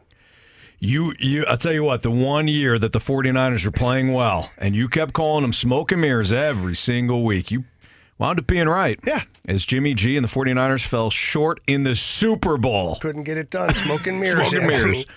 So, Jamie, you've been calling one team smoke and mirrors, but you had mentioned in one of the, as my mic moves on its own, one of the breaks you had mentioned, you're like, maybe I got the smoke and mirrors team wrong. Maybe the smoke and the mirrors are in the wrong stadium. Yeah. Well. Yeah, I'm going to have to eat some crow here, Anthony. All right, so go for it. So I've been saying for at least the last 4 to 5 weeks that the Cowboys are smoke and mirrors. I've been saying that Dak Prescott is smoke and mirrors. He's running up big numbers on crappy teams. Boy, oh boy, did Dak and the Cowboys stuff it home on me. My goodness. They looked strong. Very strong. Yes, they did. Real quick, by the way. I don't think they're smoke and mirrors. No, they're not. The NFL Pick'em Challenge, by the way, I only bring this up because I was surprised. Most of our team was on the Eagles. I took the Cowboys last night. Marsh, did you take the boys? I did, yeah. Maybe you and I were the only ones that took the boys last night. We tied, which is essentially a win for us against the Rizzuto Show, so we won. We won the season-long You're ready to declare that right now? Yeah. I don't know, man. I wait because knowing the Rizzuto Show, they've got some kind of lie, some kind of cheat, some kind of scam. Yeah, that they'll blame us for. Well, they're cheating when they're the ones cheating. No, it's going to be... Well, they're supposed to win. They're the sports radio station. They're supposed to win. They've got that ready to go at any point. Yeah. Meanwhile, nobody takes it more serious than Moon. Right. Moon is like calling NFL scouts, asking for their opinion because, he wants to win. I know what it might be. Oh, they can't win on a tie. No, you can't win on a tie. Hey, you know what? It's like you got to win by 2. We're going to win by more than 2. Yeah, you got to win by 2. If the Rizzuto Show has any issues, they can find a mirror and look in the mirror. 1, make better picks. Or 2, stand in a room and look at each other. Either way. It's all of their fault. Or 2, understand, and I got crap for it from my own team, which I respect your thoughts on that, but you guys complained, not you guys, but the Rizzuto Show complained a year ago that, that's just a tie. It's just a tie. When we wanted to have a tiebreaker. It's just a tie. That's it. So the fact that we don't have a tiebreaker, that's on them. The fact that... Thought that was reserved for Mahomes today. Apparently not. I like it, Marsh.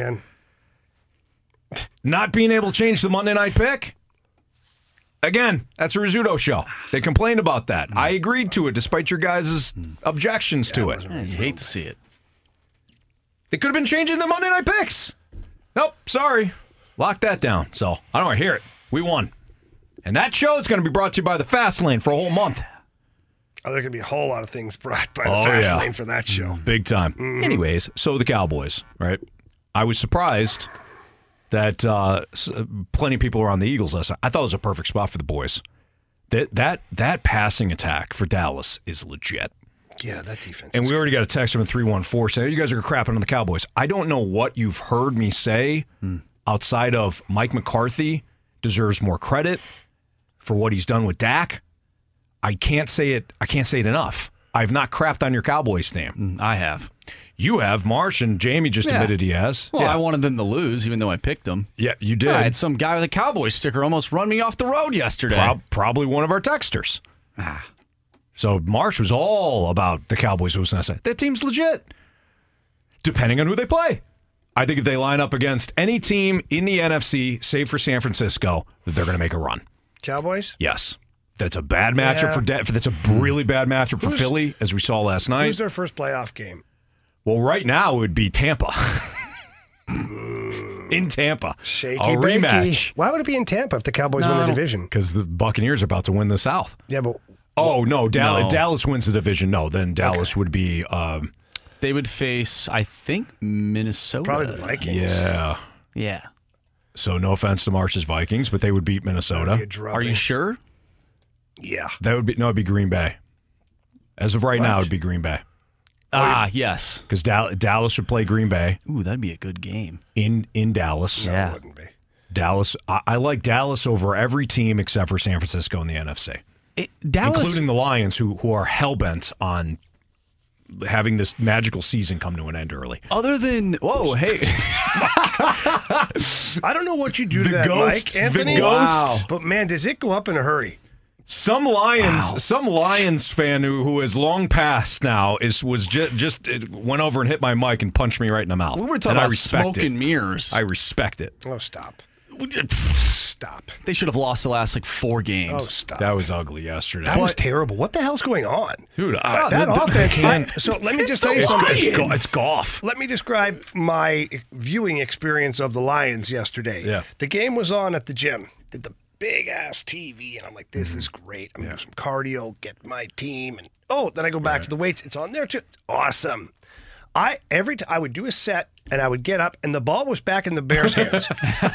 And Fields was running. I'm not lying. Yeah. The Lions would get the ball back and I'd be like, okay, hang on. And I'd pull, turn around, look, and the Bears had the ball back again. Mm-hmm. That's how awful the Lions' offense was. Yes. 3 and out, turnover, 3 and out. Marsh is right. They should have lost the Bears game in Detroit. I wouldn't say they should have lost last week to New Orleans, but New Orleans made it a game when they shouldn't have. I mean, they should have lost. You had a 21-0 lead. It was a one-score game. Hey, blown leads happen in the NFL all the time, Marsh. Okay, let's not criticize Detroit. Some even happened, late in games. A lot of times. Oh, wait, Gauntlet next in the Fast Lane on 101 ESPN. Falcons lost yesterday. Well, again. We're right back to the Fast Lane Podcast, presented by Dobbs Tire and Auto Centers on 101 ESPN. 3 warriors, 4 categories, 1 challenger. Can you master the gauntlet? Brought to you by Master, your hometown source for business communications for more than 30 years. Visit masstour.com.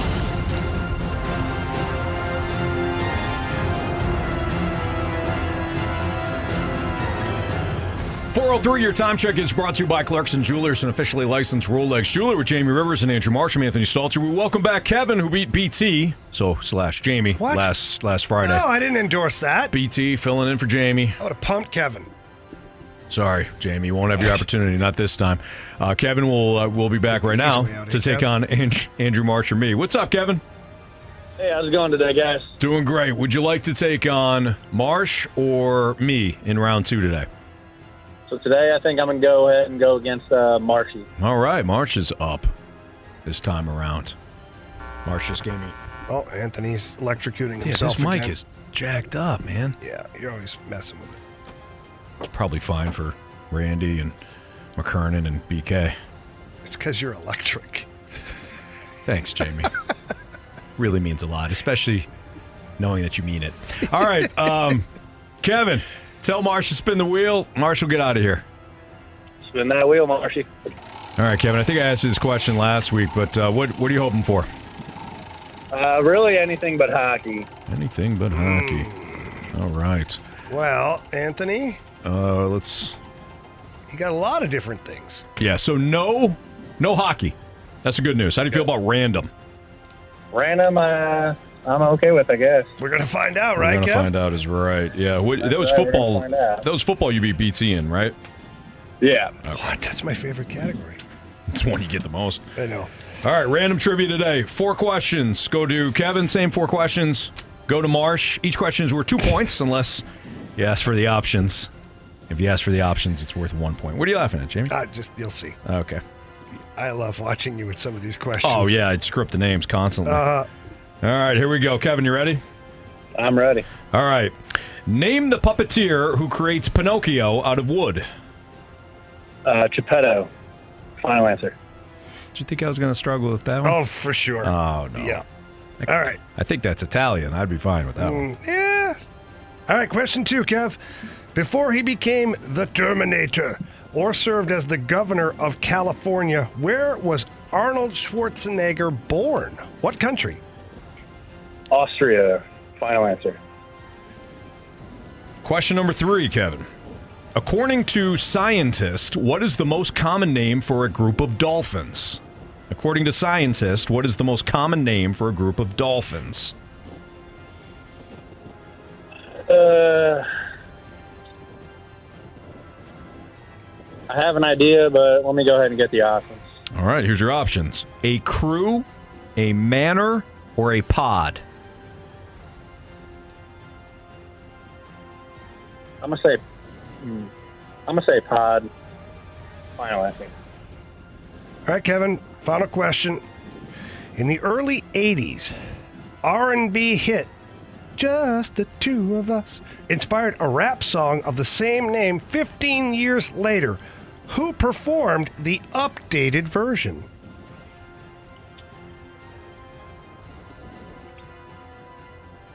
I'm gonna need the options again. All right, was it P. Diddy / Sean Puffy Combs, Will Smith, or Eminem?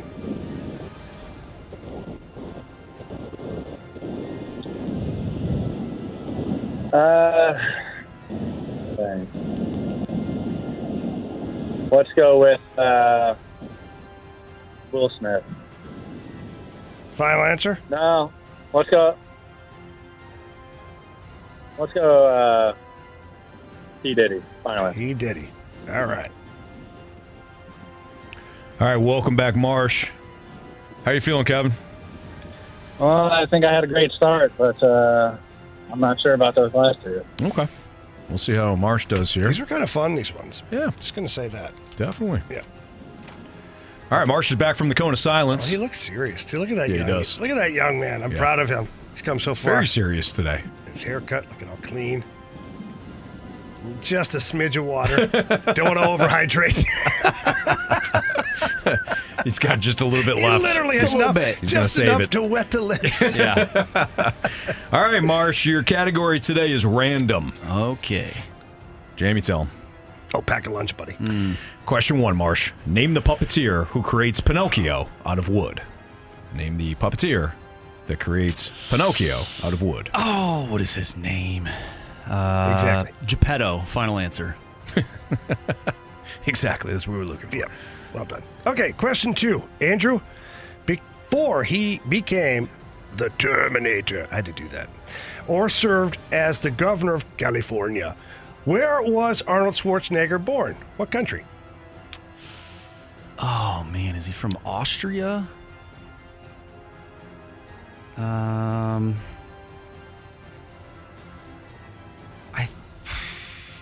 think he's from Austria, but let's use the options. All right. Is it Austria? Damn it. Germany? Or Australia? Austria. Final answer. Question 3, Marsh. According to scientists, what is the most common name for a group of dolphins? According to scientists, what is the most common name for a group of dolphins? I don't know. Smoke and mirrors. I'll take the options. That's what Jamie would call them. That's well played. All right, here are your options. A crew, a manor, or a pod? A crew, a manor, or a pod? A pod of dolphins, a manor of dolphins. I'm going to go with manor. I could be completely wrong. Actually, I probably am. But let's go with manor. Final answer. All right, Andrew. Question 4. In the early 80s, R&B hit Just the Two of Us inspired a rap song of the same name 15 years later. Who performed that updated version? Just the two of us. We can make it if we try. Just the two of us. You Nice and job, I. guys. Just the two. I have no idea. Options. Was it P. Diddy / Sean Puffy Combs, Will Smith, or Eminem? All right. I have no idea. Will Smith. Final answer. Trying to be a tough dad, but you'd be making me laugh, Jamie. Let's go over these. Kevin versus Marsh. Question 1. Name the puppeteer who creates Pinocchio out of wood. Kevin, you said Geppetto. Marsh, you also said Geppetto. Correct answer is? It is, in fact, Geppetto. Neither of you needed the options. Nice job on that. So we've got a 2-2 tie. According to scientists, what is the most common name for a group of dolphins? Kevin, with the options, you said a pod. Marsh, with the options, you said manor. Correct answer is? It's a pod of dolphins. Pod. So Kevin goes up by 1 against Marsh. I am screwed. The early 80s R&B hit Just the Two of Us inspired a rap song of the same name 15 years later. Who performed that updated version? Kevin, you said Will Smith. Then when we asked you for... When we asked you for... My bad. Come on, Mo. Come on. My bad. We asked you for your final answer. You said no. And then went with P. Diddy. Marsh, you took the options. You went Will Smith. Correct answer is...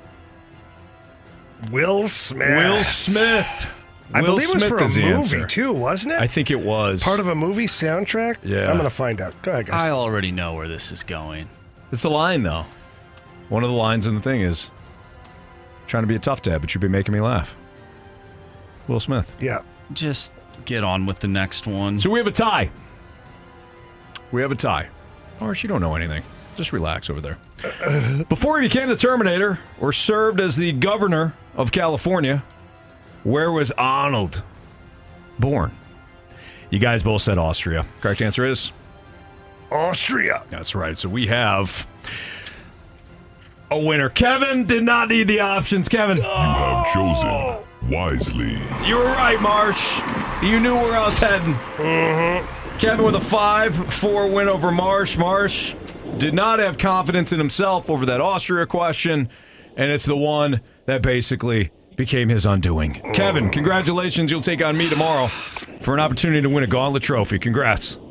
Awesome. Thanks, guys. Good job, Marsh. I was a little worried there at the end. I wasn't sure what to think.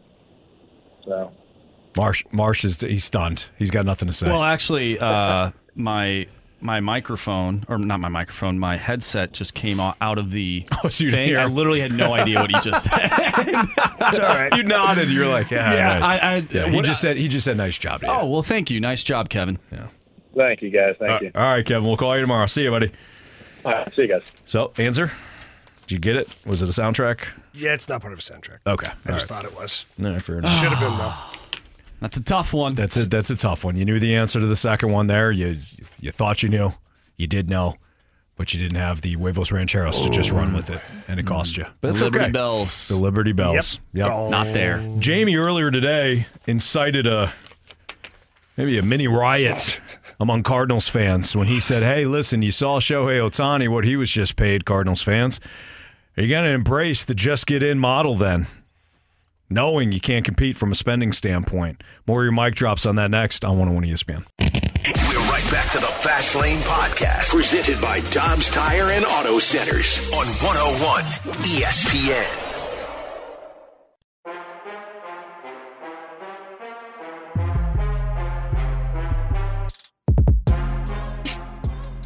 Anybody who gets upset about the way the Cardinals spend money just don't understand how it works.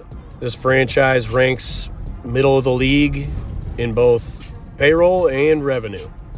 So you got to understand you can't just spend money you don't have, and the team needs to be profitable. Otherwise, they can't put a product on the field at all. So just think about that. And also give thought to the fact that, 7 years from now, we won't be paying $70 million to a guy who might not even be able to pitch or even hit at that point.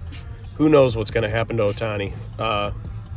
I know it'll look nice for the next couple of years, but later on, people are going to be bumming in L.A. I promise you that, because they won't have any championships to show for it either. Oh, I like that. That was from Tony. Great mic drop, Tony. I agreed with a lot of what he said. In fact, I agree with basically all of it. Jamie, you've brought this up before. Team's got to be profitable. It wants to be profitable. Well, they deserve to be. It's a business. It's a business. It's just no matter what we say, no matter how much we are fans, no matter how much we want to win baseball games, at the end of the day, it is a business. Yes. And nobody goes into business to lose money. You're not going to operate like the Dodgers. You can't. You're not going to operate like the Yankees. You can't. You're not going to operate like the Phillies. You can't. So to me, it's not about spending anymore. I'm so sick of the spending conversation. I know how most of you feel. I get it. If the team spends, it equates to trying. I get that. But you can't have it both ways. You can't say you tried on Dexter Fowler, or I'm sorry, you can't say that you want to see your teams try, and when they spend and it doesn't work out, you say, well, you didn't spend correctly. No, that's always the point. Mm-hmm. That's when it comes to you setting your budget at home. How much money do we make? How much money do we want to allocate to certain things? You do this. You can't make let's say you make Y dollars. You can't spend X, which is twice as much as you make, or you're putting yourself out of business. Sure. As a family unit. Or let's say you don't even do that. Let's say you are responsible with your money and you save more than you spend. Okay, great. But what are the things that you're spending your money on? Are you always spending it the correct way? No, I'm not. Oh, I thought you were talking. Yeah, I was talking in general. Yeah, but Jamie, thanks for answering that. Yeah, no. That I think is more apt with the Cardinals conversation. Are they spending their money the right way? Are they spending it on entertainment, or are they saving it for when they need a major house remodel or they need a new hot water heater? Are they saving it and spending it wisely, or are they spending it just picturing Mo pinching pennies on for fast hot water food? heater. Right. Not the best example. No, I know what you're doing. I get it. But you were taking everyday life things and equating it. Yeah. It's a bad analogy. No, I thought it was fine, Anthony, honestly. But again, I don't think Tony's right. You're not going to spend $700 million on one player. You're not going to spend $300 million on one player. So I'm going to go back to the Padres and the Mets and even the Dodgers for that argument's sake of the amount of money those teams spent last year. And none of them won the World Series, and two of them have the same amount of playoff appearances as you did last year. Mm-hmm. Yet we're going to equate going for it to the dollar amount spent. Right. Whether it was reckless or wisely, whatever, the Mets started to liquidate players. Not because Steve Cohen needed to save money, not because he was trying to limit the damage. Maybe he was trying to limit some of the luxury tax damage to the team. But let's isolate the Padres for a minute. That's a team that if they don't win it this year, they're going to have to fold up. Mm-hmm. And then they're going to suck for 5, 6, 7 years, maybe even longer. They're going to have to because they won't be able to afford. They already had to trade Juan Soto. Mm-hmm. That's one casualty so far. There will be more. Yes. And if they don't win next season, there will be a lot more because they already had to go tap the door at the bank for a $50 million loan or whatever it was. Can't survive that way. So if you're thinking about your Cardinals and what you equate to going for it is just spending recklessly, what if your Cardinals don't win it? And then what if your team has to suck for 5 or 6 years after? Yeah. Does that seem fun? Last year sucked. I hated every minute of it. And the Cardinals weren't even the worst team to watch. Record-wise, they're the worst team in the division, but they weren't the worst team to watch. Mm-hmm. You still had some players that you could kind of embrace and be like, I like this guy. I don't care. He's good. Goldie, Arenado, Jordan Walker, Mason Wynn. You still have some things to go see. You don't have much to go see when you have to liquidate. No. Anybody can think. Look, you could be ticked off at whatever you want to be ticked off at or frustrated with. Jamie, here's what I'm frustrated with.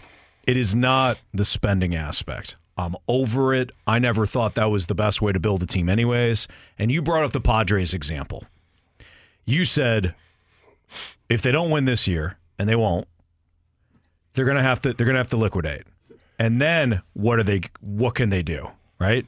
That's how you kind of phrased it. Yeah, what now? What could they do? You know what they would have to do, Jamie? Ironically, draft really well. They'd have to draft really well.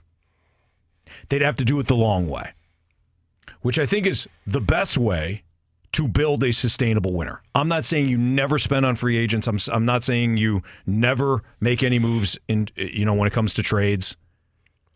But those should be the last thing you do once you have the foundation in place. I am not frustrated that the Cardinals are not willing to spend more, whatever more is to you. I am frustrated by them not choosing a clear direction when it comes to building the roster. Are you still frustrated? Yes. What's your biggest frustration? Like who, if you're looking at this roster / rotation, everything, what's your biggest frustration? It's a total hindsight thing. So let me just admit that. Okay. It's absolutely hindsight. What I'm most frustrated by is that they decided at one point to put all their eggs in the offensive basket. This has been a team that has prided itself, going back to Lisa's mic drop, on pitching and defense. And really pitching, defense, and fundamentals. Run prevention and fundamentals. Playing the game the quote-unquote right way. They have always been that way. But because they weren't apt at bringing up some of their position players or making the right trades for position players, they decided that they needed to make a risky move and bring in a guy that was going to hit behind Paul Goldschmidt. And in doing so, in hindsight, again, I'm fully admitting in hindsight, they gave up 2 starters that could be at the top of this rotation right now. Now, with Sandy Alcantara and Zach Allen pitch as well for the Cardinals as they have for the Diamondbacks and for the Marlins, respectively, we don't know. But that's also the point. We'll never know. If they just said, no, we are about pitching, defense, and fundamentals, I don't think they make that trade. And fans would bitch. They would say, oh, you don't have enough, you don't have the offense. But at least they would have the one thing that has been tried and true in Major League Baseball. If you've got the pitching, Mike, you've got the pitching, you've got a chance. Okay, so let's remove hindsight. I got to stop moving this mic. Yeah, quit playing with it. Sorry. Good story. No wonder it goes up all the time. I You're always talk my playing hands with a it. lot. It just fires up. It's got no choice. See? Exactly. Come on. Yeah. So let's remove hindsight. Yes. Let's talk present. Mm-hmm. How do you feel about the way things are right now? I'm frustrated, but I understand why they're doing it. Why are you frustrated? What are you frustrated with? I'm frustrated that they don't have good young pitching. Agree. That we know of. Totally agree with you. Totally agree. Now, we still don't know what McGreevy, Graceffo, and Hentz will do at spring training. We don't know what Zach Thompson will do in the offseason. Had a pretty productive year last year. Do I have any of those guys as slotted in? No, I don't. But a year from now, you better have at least 2 of those guys in your rotation. Mm-hmm. So I'm willing to be patient on those guys for the time being. And I understand. I agree with what you're saying. I wish I had some young pitching too. I wish there's 2 or 3 guys that you're like, yeah, the old guys are going to have to fight it out, not the young guys. Yeah, that would be a more optimal situation. I don't find myself right now in the moment frustrated with the Cardinals. I almost understand the initial direction with this team. Is you got a couple of veteran guys in Gibson and Lance Lynn that, one, Lance Lynn, you know what you're getting. And it's more than just being on the bump. The clubhouse needed somebody to be a Lance Lynn. They haven't had that. It's been a little bit, in my opinion only, a little bit of a country club in there where lots of stuff has kind of gone on and nobody's said anything and it's just been okay. You know, so let's get Lance Lynn in. It's worth it. Yeah. Kyle Gibson, Gibby's supposed to be an incredible guy, great teammate, a leader guy. So I understand it. Sonny Gray, I applaud it. So I'm okay right now with where the Cardinals are. Now, do they have to continue to try and add? Yeah, I would love to see them make a trade. Would love to see another young starting pitcher. Even if he's a number 2 pitcher with the potential of maybe being a number 1 one day. I'd love to see that. Absolutely. But I'm kind of okay for now in what they've done. Now, 25, 30, 40 games in, come and ask me again. It might be like last year where it's a complete disaster, but what if it isn't? So I don't know. I'm kind of okay. Am I wrong? If I am, I'm fine. I'll wear it. No, I think you're just coming to the understanding of where this team is at, and you just. I think a lot of these signings have shed a lot of light on things. You've presented a question for everybody today that I think that you've already answered for yourself, which is that you're kind of embracing the they're playing. They've got to play at a different level, money wise and spending wise, and I think they have to play at more of a level where their good players have to be exactly what they are, and their young players have to not necessarily exceed expectations, but continue to develop at a rapid pace while on the job. Definitely. No, this team just relies on hope. That's what it is. You mentioned earlier in the show that they've done the bare minimum. So are Cardinal fans frustrated? Yeah, they are, because this team had a terrible season, and their best option to get back to relevancy is doing the bare minimum. But did they do the bare minimum? What's up? Because the bare minimum for me would have been not signing Sonny Gray. It would have been bringing in another Lance Lynn, Kyle Gibson-esque pitcher. That would have been the bare minimum. That's below bare minimum, in my opinion. So you think Sonny Gray is bare minimum? For what this rotation looks like, I think so. Really? The third guy on the fourth guy, because Ohtani, but fourth guy on the list, do you think that's the bare minimum? I wouldn't say it's a bare minimum. I think you're right in that they could have signed another guy to a 1-year deal and said, okay, we're done. We filled the rotation. Or Or they could have just said, well, we'll let the young guys compete for the fifth spot. So that's get back to being competitive, I believe we're right around the bare minimum. Because, I mean, if you don't sign Sonny Gray, you're not even, you don't have a chance. Yeah. You don't have a chance. No, you don't. And you might not have a chance right now. If you don't have a chance right now, you're saying that. Why is that? Is it because they've done the bare minimum? I mean, you said it at the beginning of the show. Because this team lost its way 5 years ago. Like the puppy? Yeah. And now they're not willing to find that put posters up on the trees and, go around knocking on doors. They're not willing to do that. And I'm not trying to take anything away from Sonny Gray, second to Cy Young voting this year. I'm sure he's going to have a great year for the Cardinals. I hope he does. I'm sure the front office hopes he does. But that's one guy. I feel like you need to bring in an extra dude that is going to put this team over the top. Anthony, I've got the answer for Andrew. Coming up next? No. Still available, too. Oh, okay. What's trending? Get him in! What's trending is next on 101 ESPN. Come on. Door number 2. We're right back to the Fast Lane Podcast, presented by Dobbs Tire and Auto Centers on 101 ESPN. What's trending in the world of sports? The Fast Lane has you covered. What's trending now? Brought to you by Goodwill. Donate to Goodwill to win a magical Polar Express staycation.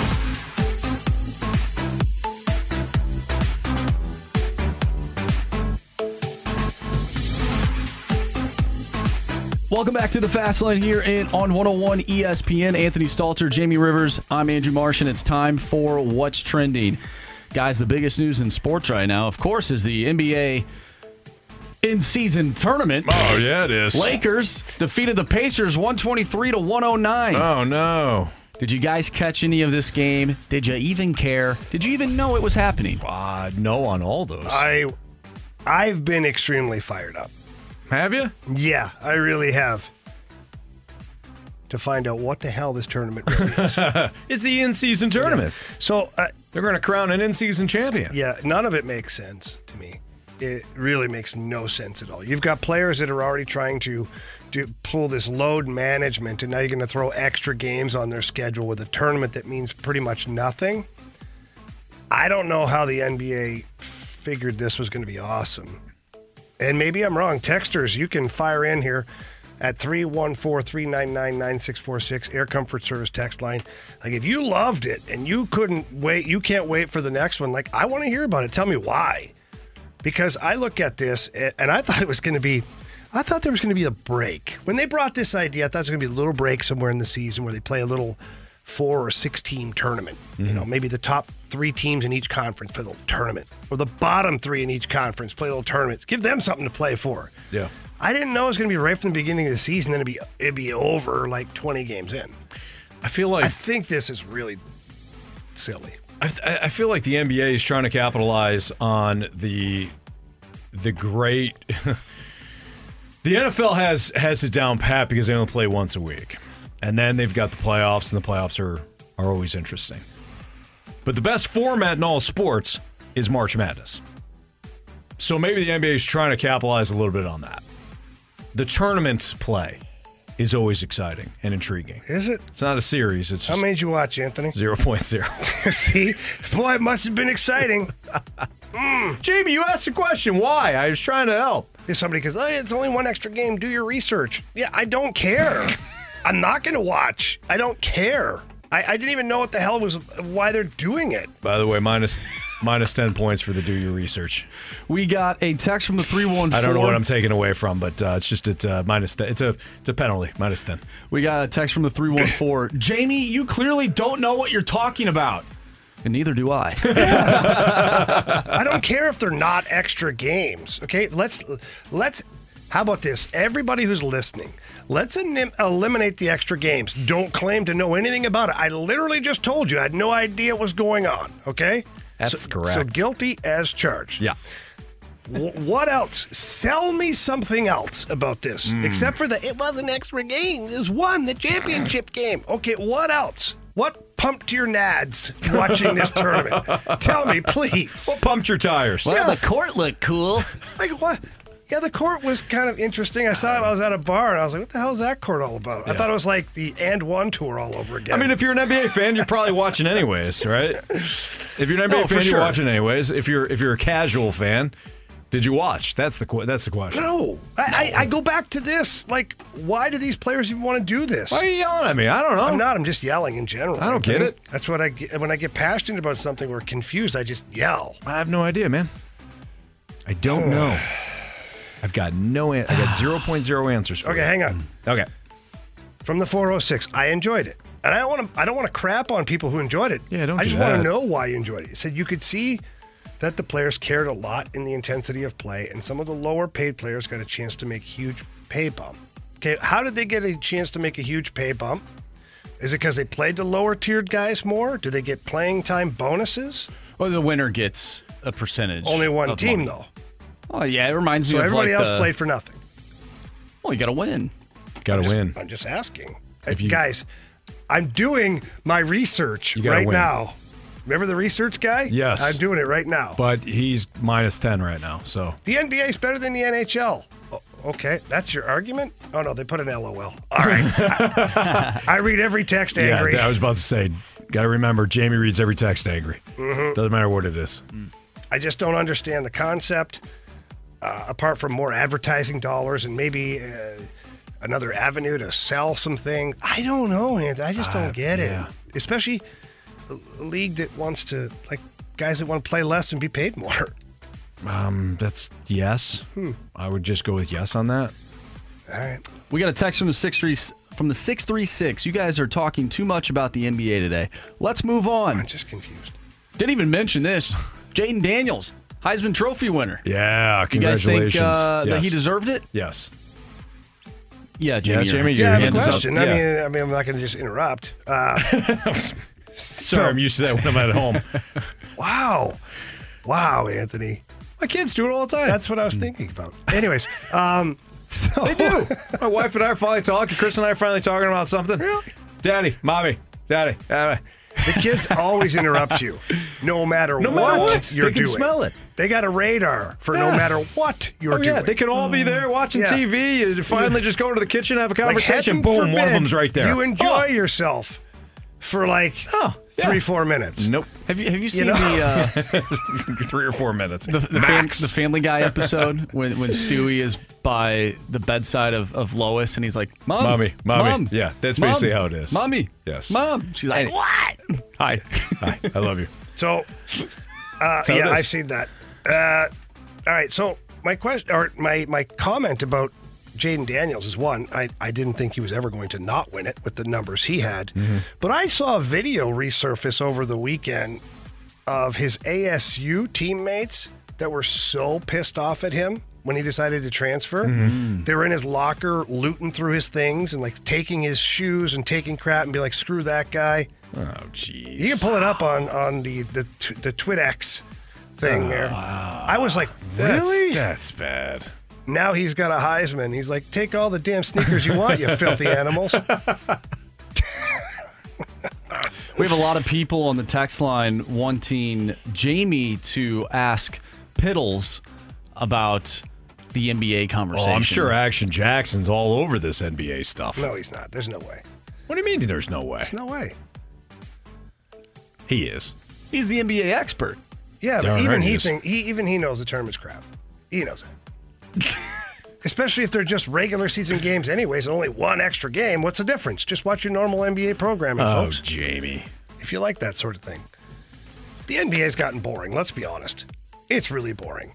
Absolutely. It used to be fun. Like, I'm not even talking about the 90s where it was like elbows and body checking in the paint. Like, But you're mostly talking about the 90s. Yeah, I do like the 80s were good too. But even in the early 2000s, like when you had the big men, like when Shaq was there, like you had these guys that were dominating the paint. You'd see slam dunks and all this stuff. And now it's like, no, kick it outside, 3-pointer. You tell me you don't like Your defense is this. Yeah. No. You don't like the Pacers shooting 41 times from beyond the arc? No, I That's how you win. Yeah, they were 10 for 41. For me, there's no terrible. entertainment. I would be more entertained watching Anthony throw it 41 times. Because I feel like there's a chance that you might miss a lot, and I could laugh. It'd get boring and sad after a while. It's boring though. anyways, even when they make them. It'd be sad, though, because I'm not making anything. I think it'd be more exciting because there'd be rebounds, generate some action underneath the rim. Yeah, okay. That's what you want. Makes sense. All the action you can get right under the rim. Old Action Jackson. Standing right under the hoop. That's what he meant. Yep. Totally what I meant. Guys, and hold on to your answers here. By the way, Craig from O'Fallon Mo won the tickets to the Def Leppard. Oh, boy, Craiger. How do we, Craig? Journey concert. Yeah. I made a reference to a comedian while talking about Mahomes earlier, and the comedian was Bill Burr. That's why Jamie went. It's cold outside. Yeah. So, Craig from O'Fallon Mo, congratulations. We've got Def Leppard and Journey tickets to give away all week. And again, hold your answer on this. If I were to give you the 49ers or the Field to win the Super Bowl, who are you taking? That's next on 101 ESPN. Hey, wait. We're right back to the Fast Lane Podcast, presented by Dobbs Tire and Auto Centers on 101 ESPN.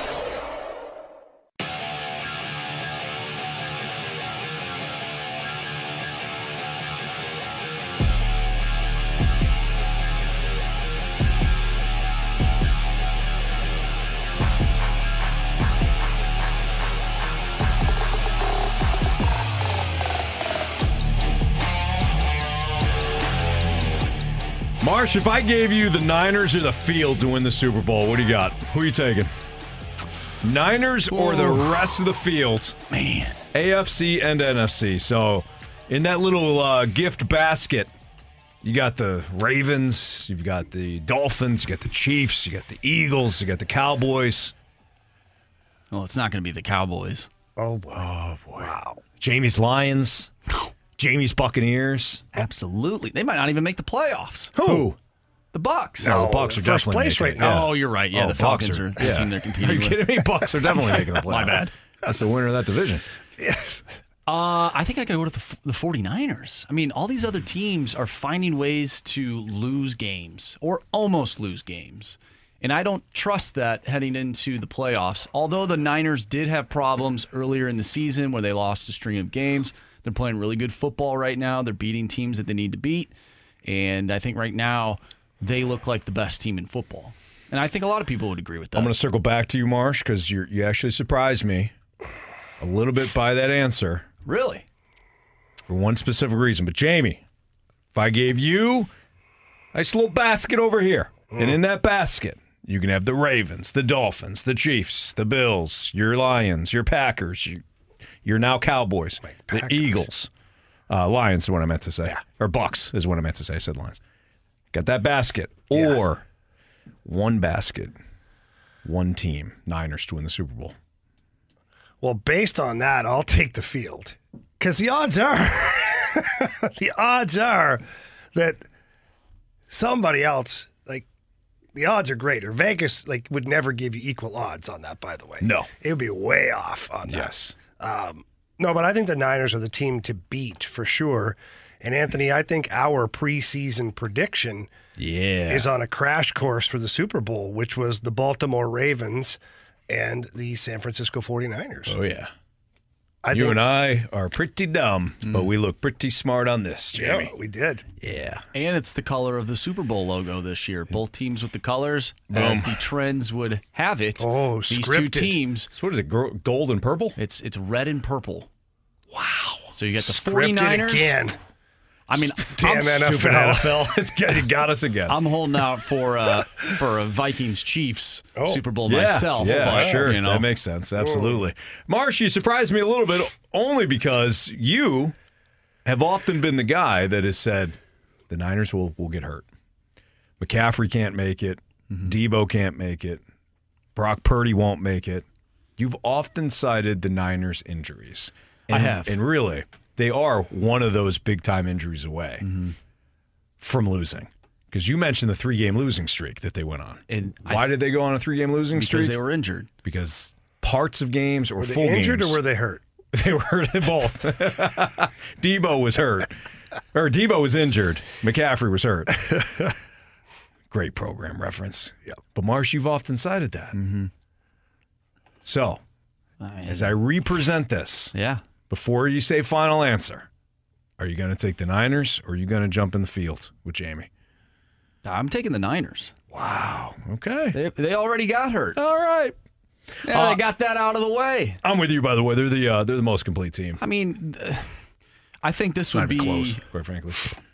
I think the Niners right now are the best team in the NFL, but they're definitely the best team in the NFC, obviously. Probably the best team in the world, would you say? In the world? Yeah. Well, yeah. I mean, they are. Healthy? They would be world champions. Mm-hmm. They're good. I'll tell you who's good. Brock Purdy's good. Yeah. I'm watching him drop the football in now, like in areas where like elite quarterbacks are doing it. Mm-hmm. And before was Brock Purdy's a systems quarterback. You're not a systems quarterback when you can drop it in between two defenders into your receiver's hands. Right. I'm sorry. He's talented. Or he's developed, or whatever you want to call it. I've mentioned this before about Purdy and Tua. Tua was taken 5th or 6th overall. Brock Purdy was taken dead last in the draft. Both of them would technically be, to some, I mean, they're all playing systems. This is our argument, right? In the fast lane, we're like, they're all in a system. Yeah. But to use the term that is thrown around by a lot of NFL fans, football fans, he's a system guy, meaning he's just like a game manager, right? Like he's just a point guard. Tua's the same thing. But because Tua, I argue, was a first-round pick, top 10 pick, we view it differently than Brock. It's almost like, he got lucky.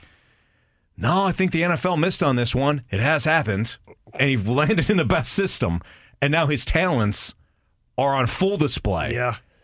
His footwork is outstanding. His accuracy is off the charts. He just fit perfectly into the system. And yeah, he's got a lot of talent around. But it's no different than Tua. But we don't talk about Tua being a system guy necessarily. Why? He's a top 10 pick. If Brock Purdy was the number 1 overall pick, we'd be talking about him like he's Joe Burrow. I guarantee it. Well, yeah, it wouldn't be far off. Although if he was a number 1 pick, it'd be hard-pressed to find a team that good to play with right away. Very true. Very true. I'm just saying. Although he took Trey Lance 3rd. Yeah, but look at him. Yeah, he's with Dallas. That injury conversation that you brought up, I mean, you can make that for any team, though. Marsh, I brought this up specifically for you. No, I know. Because you have often talked about McCaffrey not making it through and Debo not making it through. With just cause, too. Yeah. Yeah. No, you're right. And just because you said that, just well played. I brought it up. They already got injured, though, All right. so I'll use that as the injury bug, and they look bad. They did look bad. They did. Okay, so I brought this up at the start of the show today, 3 hours ago. I said, is this Shohei Ohtani thing really good for baseball? If you said, oh, yeah, definitely. The numbers on his contract and what he's going to allow the Dodgers to do, you may feel differently after you hear him. Next on 101 ESPN. We're right back to the Fast Lane Podcast, presented by Dobbs Tire and Auto Centers on 101 ESPN.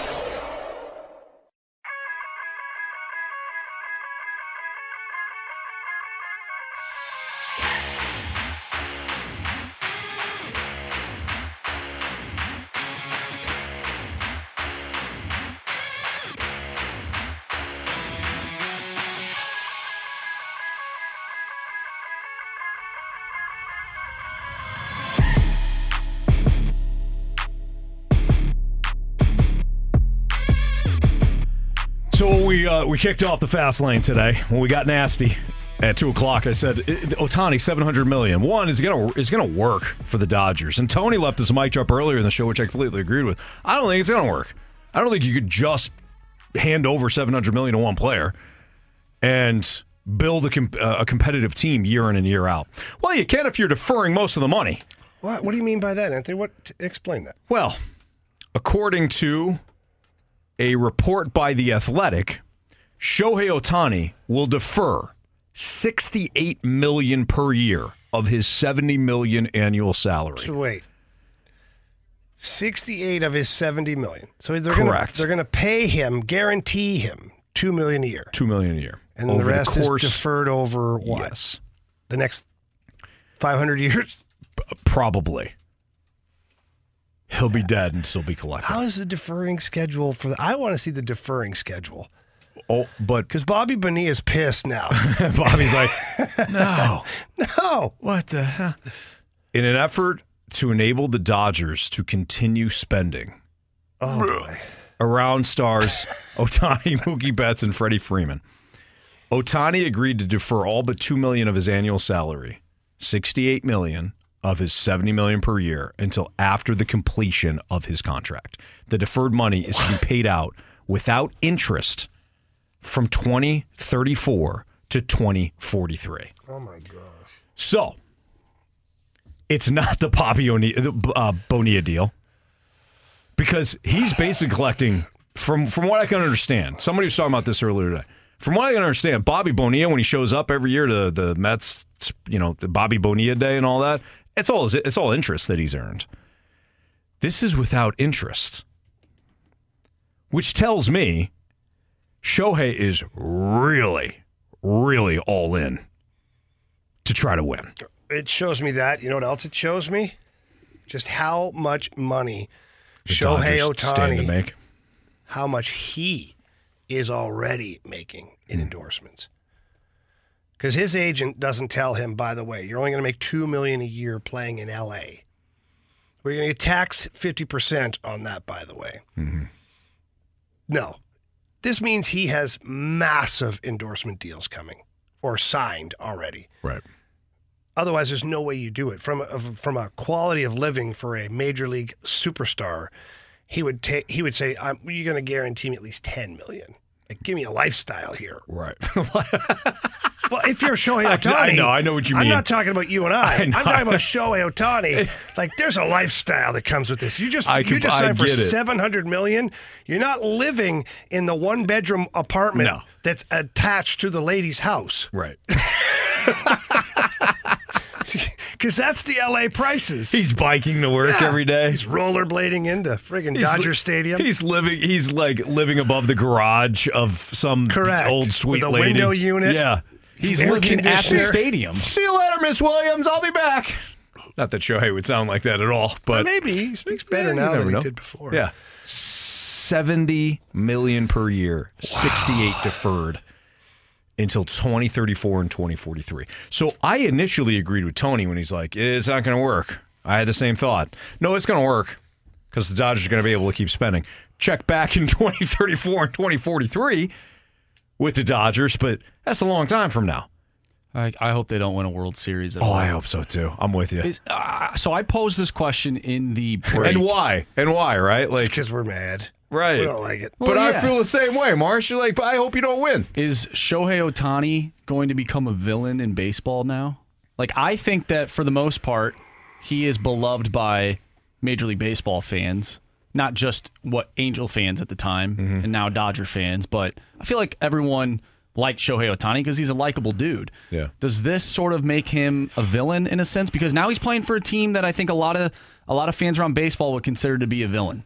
The National League villain. This is now the evil empire. That's laughable when you think about the Yankees, the evil empire. Are you kidding me? That's nothing compared to what we're seeing now. Just first order. Just wait till they sign Yamamoto. That's child's play. In No 24 kidding. hours. No kidding. Evil empire. That's laughable compared to what the Dodgers are doing. Your rotation in 2 years could be Timmy Tightpants, Walker Buehler, Shohei Ohtani, Yamamoto. Who else have they got? They got all their young guys. All the young guys, like what's his name? Bobby. I want to say Bobby Miller, but maybe I get the first or last name wrong. Bobby, the guy, the flying tomato. That's Dustin May. No, that's right. Yeah, Carrot Top. Yeah, that's Dustin May. I'm just wondering what this rotation looks like in 2 years. If they get a Yamamoto. Oh, they probably will. Unhittable.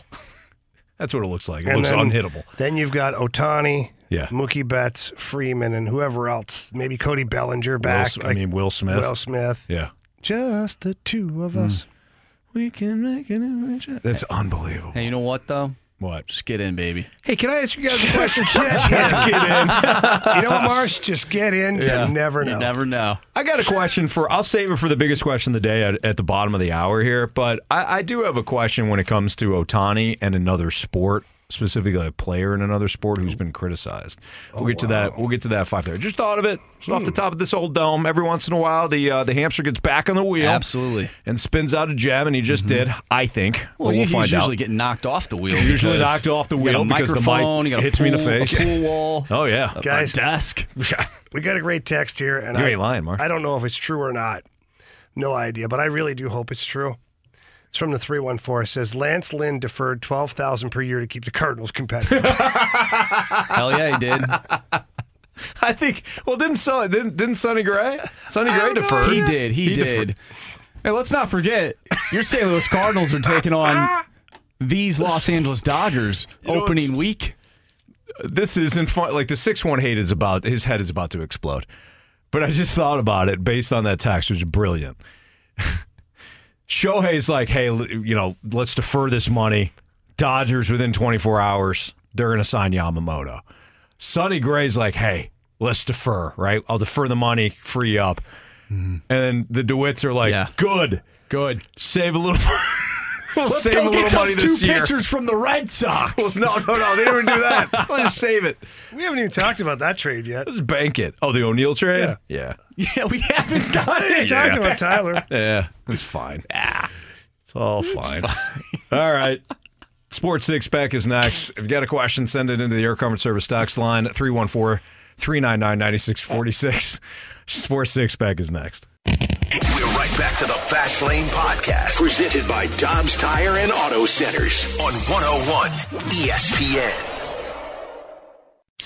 I have a question. It's time for the Fast Lane to answer your sports questions. I want to ask you a bunch of questions. I want to have them answered immediately. Asking me all these weird questions. Answer the question. Answer the question. Answer me! The Sports Six-Pack is now.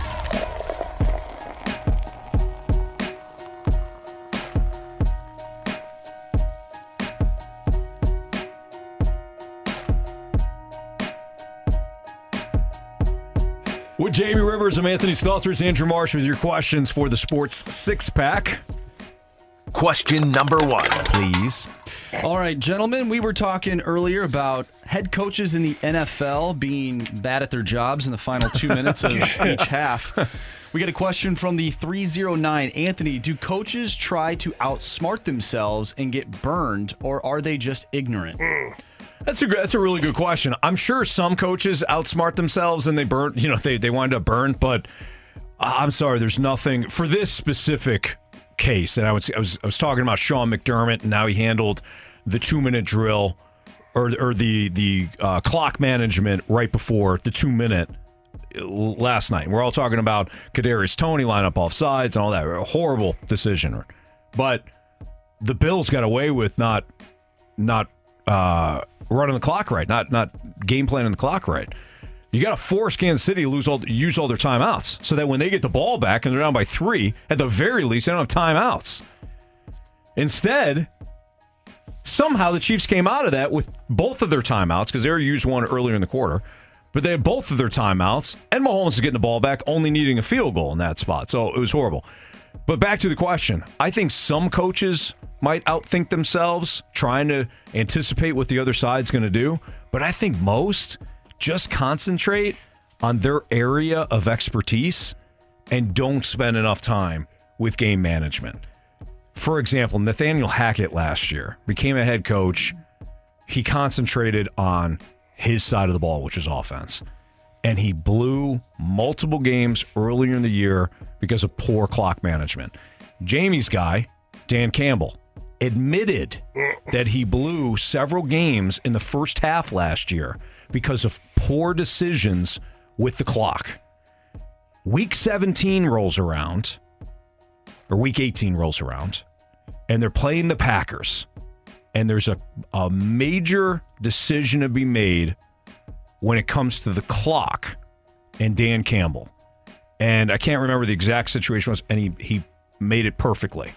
And the Lions are able to retain the ball, no issues. Don't have to worry about Green Bay coming back and winning that game.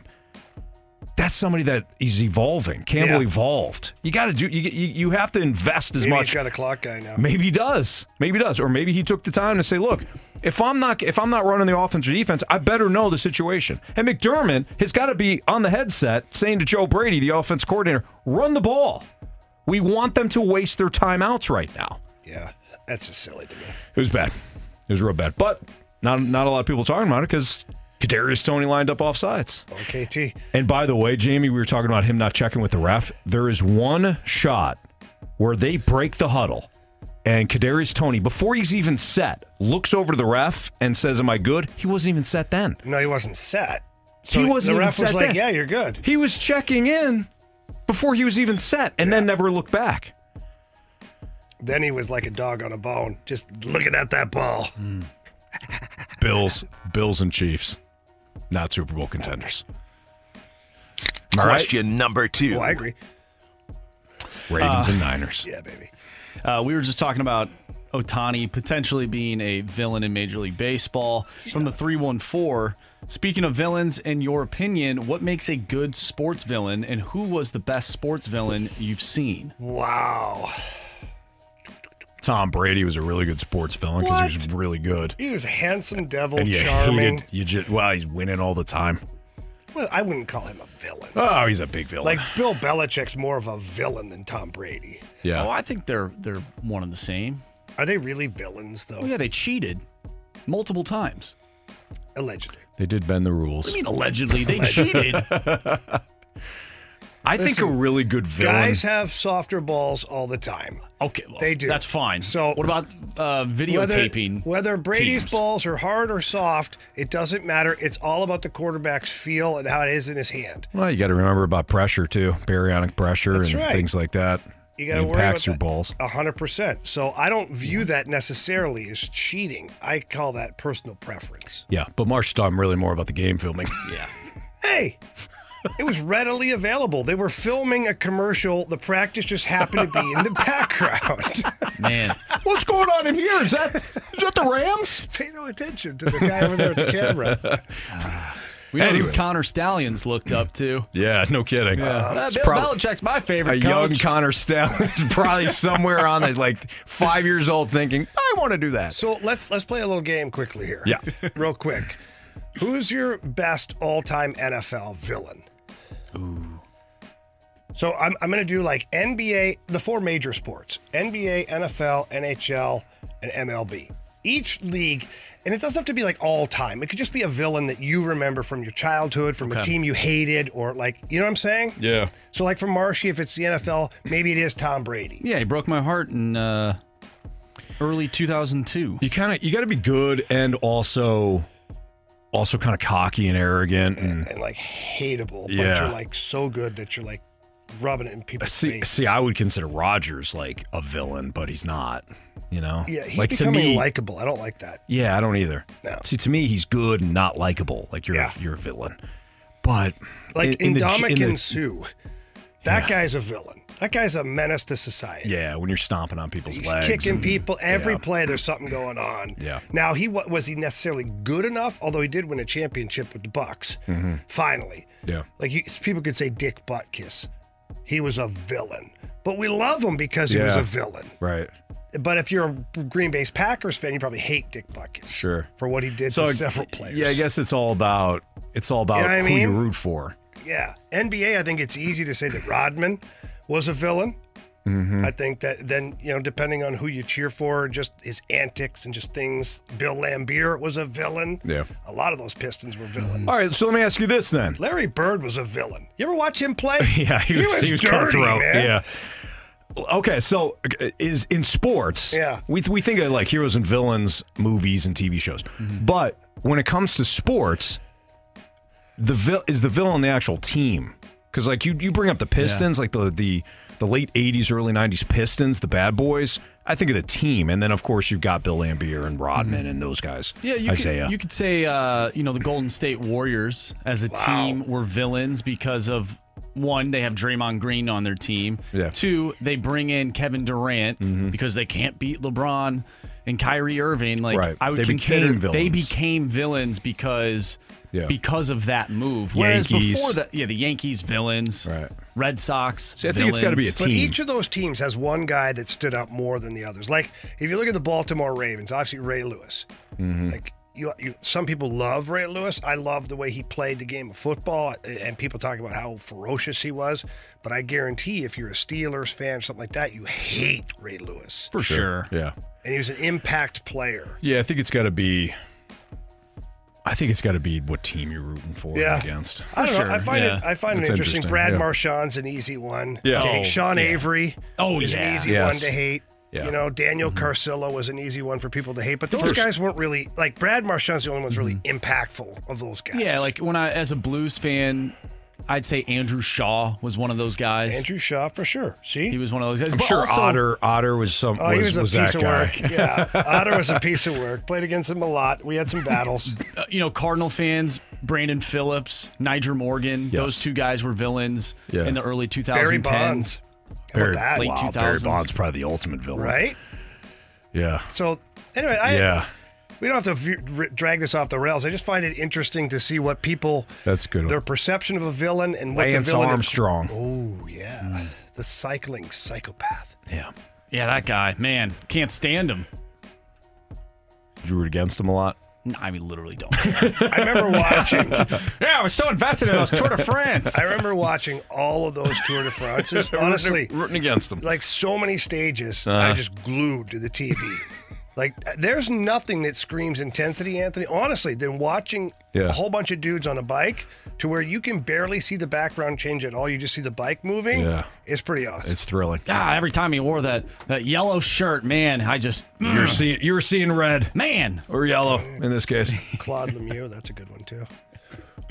Question number 3. All right, from the 573, besides the fact that the Dodgers will never be able to trade Shohei off, how many World Series do they need to win to make this worth it? Okay, let me ask you this. Why will they never be able to trade him off? Right now with that contract the way it is, you got deferred money? I'm like, hey, I'm the Orioles. I'll take it. Until that bill comes due. We'll 10 years from now. 2 years left in his contract. We'll trade him back to somebody else. Here you go. You're like, I don't think so. I read the fine print. I guarantee he's got a no trade clause for the simple fact that he did work that contract that way. Yeah. Because if the Dodgers suck for 2 years, they might think, hey, Shohei. Right. How do you like Cincinnati? Mm-hmm. $700 million. I think you have to win at least 3 World Series in the time that he's a Dodger. At least 3. 3 and 10. I don't think that's doable. I think 3 and 10. 2 and 10 is doable. You better become a dynasty. 3 and 10. 3 and 5 would be a dynasty. I'm giving you 3 and 10. More like 3. I hope they win 0. Oh, I'm with you on that. I can't stand them now, Anthony. But to the question, how would you justify it? You have to at least win 1. I mean, that's Marsh. bare minimum. We established the bare minimum today. You're setting the Cardinal standard. I'm saying 3. Anthony, come on now. We're talking World Series, not divisions here. If the yes, totally. If Mo just went. Mo just buckled. He didn't know what happened. He thinks a pit viper bit him in the back of the leg. If you're the Dodgers and you win 1 World Series, you get to a World Series twice after that during Shohei Ohtani's tenure. Is that a failure? Yes. $700 million. They've already made it to the World Series without him. $700 million. Okay. I'm just asking, Anthony. You're all mad at me. Well, come on. If you're spending $700 million, what is that going for? Here's another question. Trying to buy this World Series. We were just talking about villains, right? Yeah. Which era of this team, of like a certain team, would you hate more? Would it be the late 90s, early 2000s Yankees, or this now version of the Dodgers? Yankees. What the Dodgers are doing pales in comparison. Yes, I would. It's my father's birthday too. I can't say that. I know. That's why I said it for you. He Yankees. bleeds Bronx blue. I mean, come on. But still, the Dodgers. This is what the Yankees were doing were child's play to what the Dodgers are doing. Wait until they sign Yamamoto. It's all relative, though, to the times. Do you know what I mean? Then I it's hate at the least Yankees on, way more than I hate the on Dodgers par. right now. Then it's at least on par. Maybe it's on par. Whatever. But the Yankees at one point were just dominating your face with whatever contract they wanted to put out there. They put it right in your face. They did, and they just took that player right. You almost had him. Nope. I think the fans play a factor in that too. What's that commercial with the old man with the $1? Oh, that's the Geico. The Geico. You got to be quicker than that. Jamie just said that. I was thinking of that. Almost had it. I'm sorry, Marsh. What were you saying? I was saying that I think, no offense to your father, happy birthday, but I think fans play into that as well. They get a little bit arrogant. That's why a lot of people don't like Boston fans because they started winning some championships. They thought they were on top of the world. Mm-hmm. Where let's slow down now. Your franchises used to be terrible. That's correct. But now since you win a little bit, you get a little bit of arrogancy. Yes. And I think we're starting to see that now with Kansas City Chiefs fans as well. Oh, shot across the bow. Phil Malika, director extraordinaire over at Bally's Sports Midwest, says, I'm a big Yankees fan. That's exactly why I hate them, Phil. Oh, Phil. I'd like to apologize for Jamie, but you know how he is. Real quick here. Question number 4. Get this in. 314, Anchorman Brawl style. Who wins in a fight, the Morning Drive, the Fast Lane, or the Riz Show? No, come on. Me and Anthony, we could literally step back and eat some popcorn. Yeah. Watch Jamie take all of them. You guys would be a big help. Are you kidding me? You're a young guy in great shape. You're no stranger to some of the physical violence with the sport of hockey. You know what you're doing. You can handle yourself. And Anthony's batshit, you know what? Those things. I blanked out the wrong word on that one. You did. Hopefully we caught it. Yeah, we did. Hit the button. Yeah. You two didn't, but I did. It took me a second, too. Thank God there's a 4-second delay. Yeah. Well, it was just kind of, I don't know. But Anthony's crazy, so I don't worry about us. You're absolutely right. Anthony would take a rusty spoon and stab you. No doubt. You know that. Yeah. It took me a second, too. I was like, wait. That sounded good. Yeah. I was like, blanked out the wrong word. What word were you going to not say? Or which word did you not say? I was going to say, I was trying to blank out a word, except I blanked out crazy. You blanked out crazy. I did. Get the other one in there, though. That's all right. We dumped it. The listeners will never know. Yeah, well, some will. The YouTubers are loving it. Yeah. Our apologies to Really? anybody listening in the snake pit that finds, you know what, it's a snake pit. They appreciated it. Yeah. All right. I had said that I got the biggest question of the day today. It's on Ohtani, and it's how we view him compared to a player in another sport where we would consider him kind of a villain. We'll get to that next on 101 ESPN. We're right back to the Fast Lane Podcast, presented by Dobbs Tire and Auto Centers on 101 ESPN. It's time for the Fast Lane's biggest question of the day.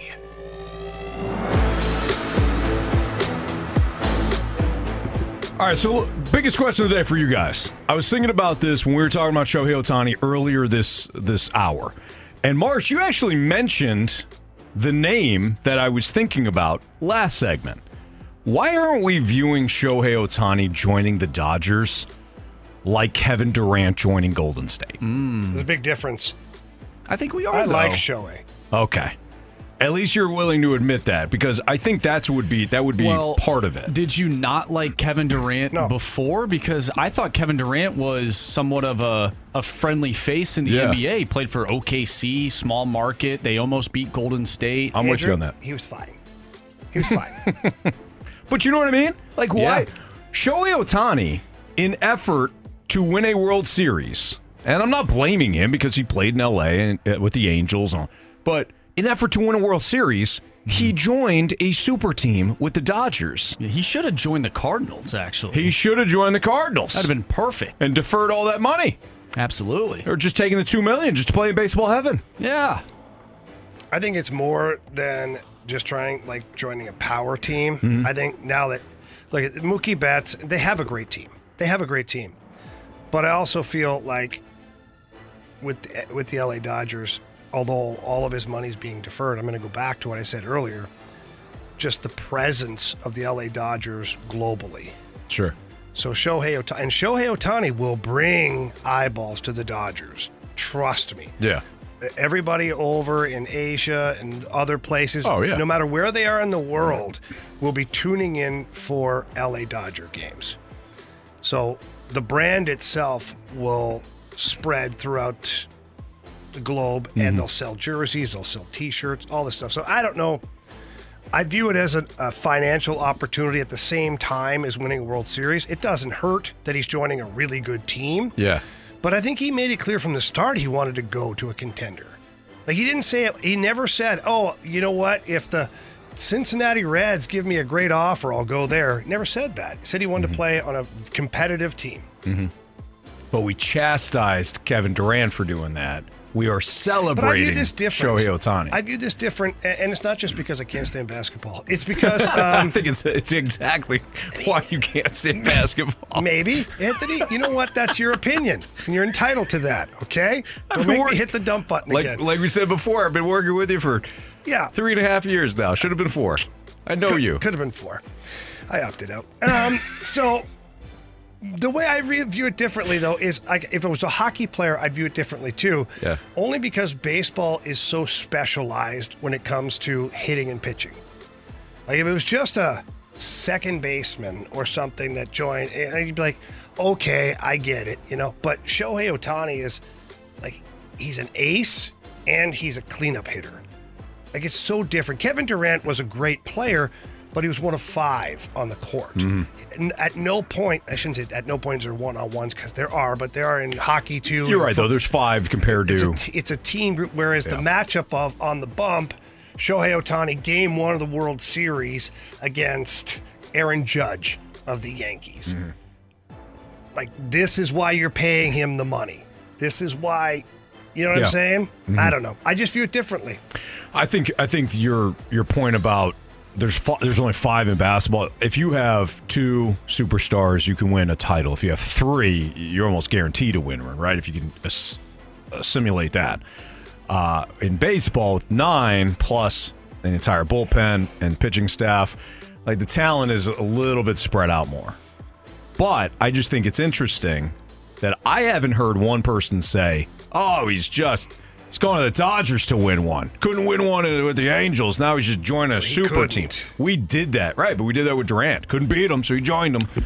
And then never won again. If he joined the Yankees, though... He's not a bus driver. Ask Charles Barkley. He's a passenger. He's not a driver. Well, Chuck ain't wrong. If he joined the Yankees, would we have the same... Who, Kevin thought? Durant? No, not It'd be Kevin way Durant. different. I think that would be way intriguing, though. Yeah, I don't right? think he can hit. How big do you think that state of strike New York. zone is? As big as Aaron Judge is? How tall is Aaron Judge? 6'7"? He's probably... Durant's like 6'10", isn't he? How about Mizzou center? He's listed at 7'5". What? How's the Connor, quarterback going to see over him? Basketball team. Oh, sorry, Anthony. Not center in football. Basketball. You love what I do. So we got a text from the 314. Seriously, 7'5". They probably had it 3 inches, right? But That's even a huge 7'2" guy. I mean, holy smokes. The 314 says, I hate Ohtani now. He needs the A-Rod treatment. Okay. All right. Well, so he's not on maybe PEDs, we think. No, not that kind of treatment. Not that treatment, Jamie. They're joining the Yankees treatment. Nobody liked A-Rod, though. That's not fair. Nobody liked him to begin with. Everybody always thought he was pompous, little When did cocky. it turn, though? Because with the Mariners, I felt like he was okay. By the end of his tenure with The the Rangers- Mariners, the secret was out. Okay. This guy's a turd. But yeah, the teammates, people, media were like, good luck with this guy. Right. Hell of a player, but is he a guy that you want to go have beers with? Maybe if he's buying. I mean, sure. I'll go to Vegas with you, A-Rod. You know what, though? I'll be your Huckabee. This is Did you say Huckabee? Yeah. What is it? Huckleberry? Yeah. Huckabee's a politician, Anthony. You got to be careful around here. That's my fault. Like, no idea what side he's on. That's amazing. I just said it to you because you always say it. But you say it right. Sorry, Marshy. Go ahead. Huckleberry. We're idiots, Marshy. Go ahead. My bad. Like my thoughts on the Dodgers, like as a whole, I don't like the Dodgers. Like I don't like them, and it's good because they're good, right? I don't like because they're good. They get the best players. But if you look at the main players on their team, from an outside perspective, they're all likable dudes. Freddie Freeman, likable dude. Right. Mookie Betts, likable dude. Does have good teeth, yeah. Shohei Ohtani, likable dude. Like that's their big three. Yeah. Great hair. So it's like, where do we not like the players anymore, or do we just not like the team? I don't like them. I don't like. They're trying to buy. They're trying to buy a championship. I agree. And we've had a problem with that, Marsh. And I know you're with me, so I'm not yelling at you. I'm yelling with you. I don't like teams that buy championships unless they're here in St. Louis. We hated the Yankees. We hated the Warriors for it. Now the Dodgers just get some free pass. Why? Because they got terrible hot dogs? No, I don't get it. I don't get it at all. No. By the way, the price of their wieners just went $45 a wiener now. If to go to a Dodger game, I'm sure. That wiener better be damn good. It better be damn good. By the way, speaking of prices going up, did you see that the Blue Jays, when it came out that Ohtani was quote unquote flying to Toronto, that the game one prices went up? And then when it turned out that he signed with the Dodgers, they went down to like $50. Imagine being one of those guys that bought tickets. Oh, no. When they were like $300, $400. That's not a bad idea if you're kind of a shady company. Oh, man. Now what you have to do, never mind. You couldn't flip the tickets. That's just a bad business decision. Right, yeah. You gotta eat it, invite a client, and write it off. Jamie was so smooth in that transition. It was awesome. He was like, nope, I made a mistake, and then he turned it into a positive. That's a pro. All right, that's your biggest question of the day. You're in the Fast Lane on 101 ESPN. When we return, criticisms, compliments next. We're right back to the Fast Lane Podcast, presented by Dobbs Tire and Auto Centers on 101 ESPN.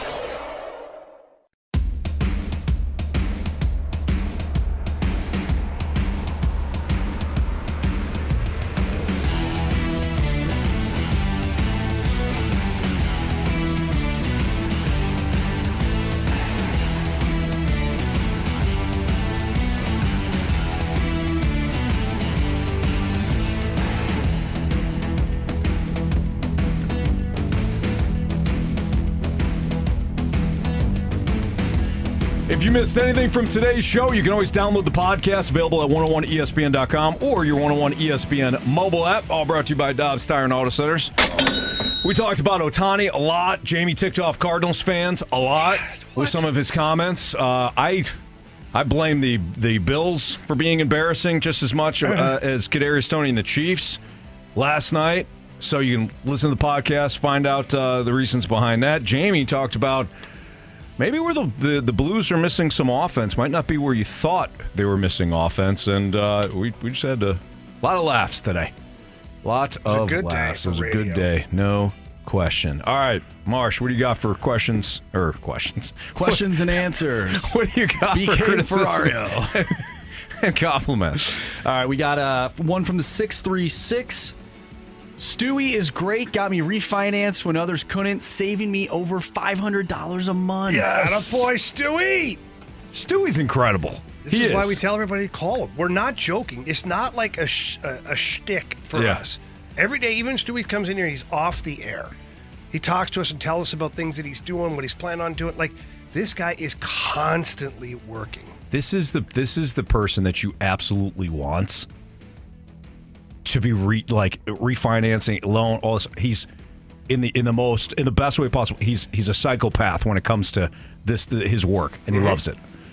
Last one here from the 314. Didn't get to listen to much today. Was pleasantly surprised to hear the Three Musketeers today. This show, man, just has a different buzz when all three of you guys are in the booth together. Just like that fastball that has extra onion or zip on it from the starter in the 8th inning of a complete game shutout. Man, it's music to my ears. Keep on trucking, fellas. Have a great week. Wow, fantastic. Thank you. That's an awesome text. Absolutely. My goodness. It's funny. Jamie and Jamie and Marsh, we were talking about that too. Jamie's doing a lot of traveling with the Blues, and well-deserved opportunity, man. Absolutely is crushing it. But we do love when all three of us are in the studio together. Yeah, and we appreciate your patience on the days we're not all together in studio. Yeah, we appreciate you listening. For Andrew Marsh and Jamie Rivers, I'm Anthony Stalter. Monday Night Football tonight. See ya. You've been listening to the Fast Lane Podcast, presented by Dobbs Tire and Auto Centers on 101 ESPN.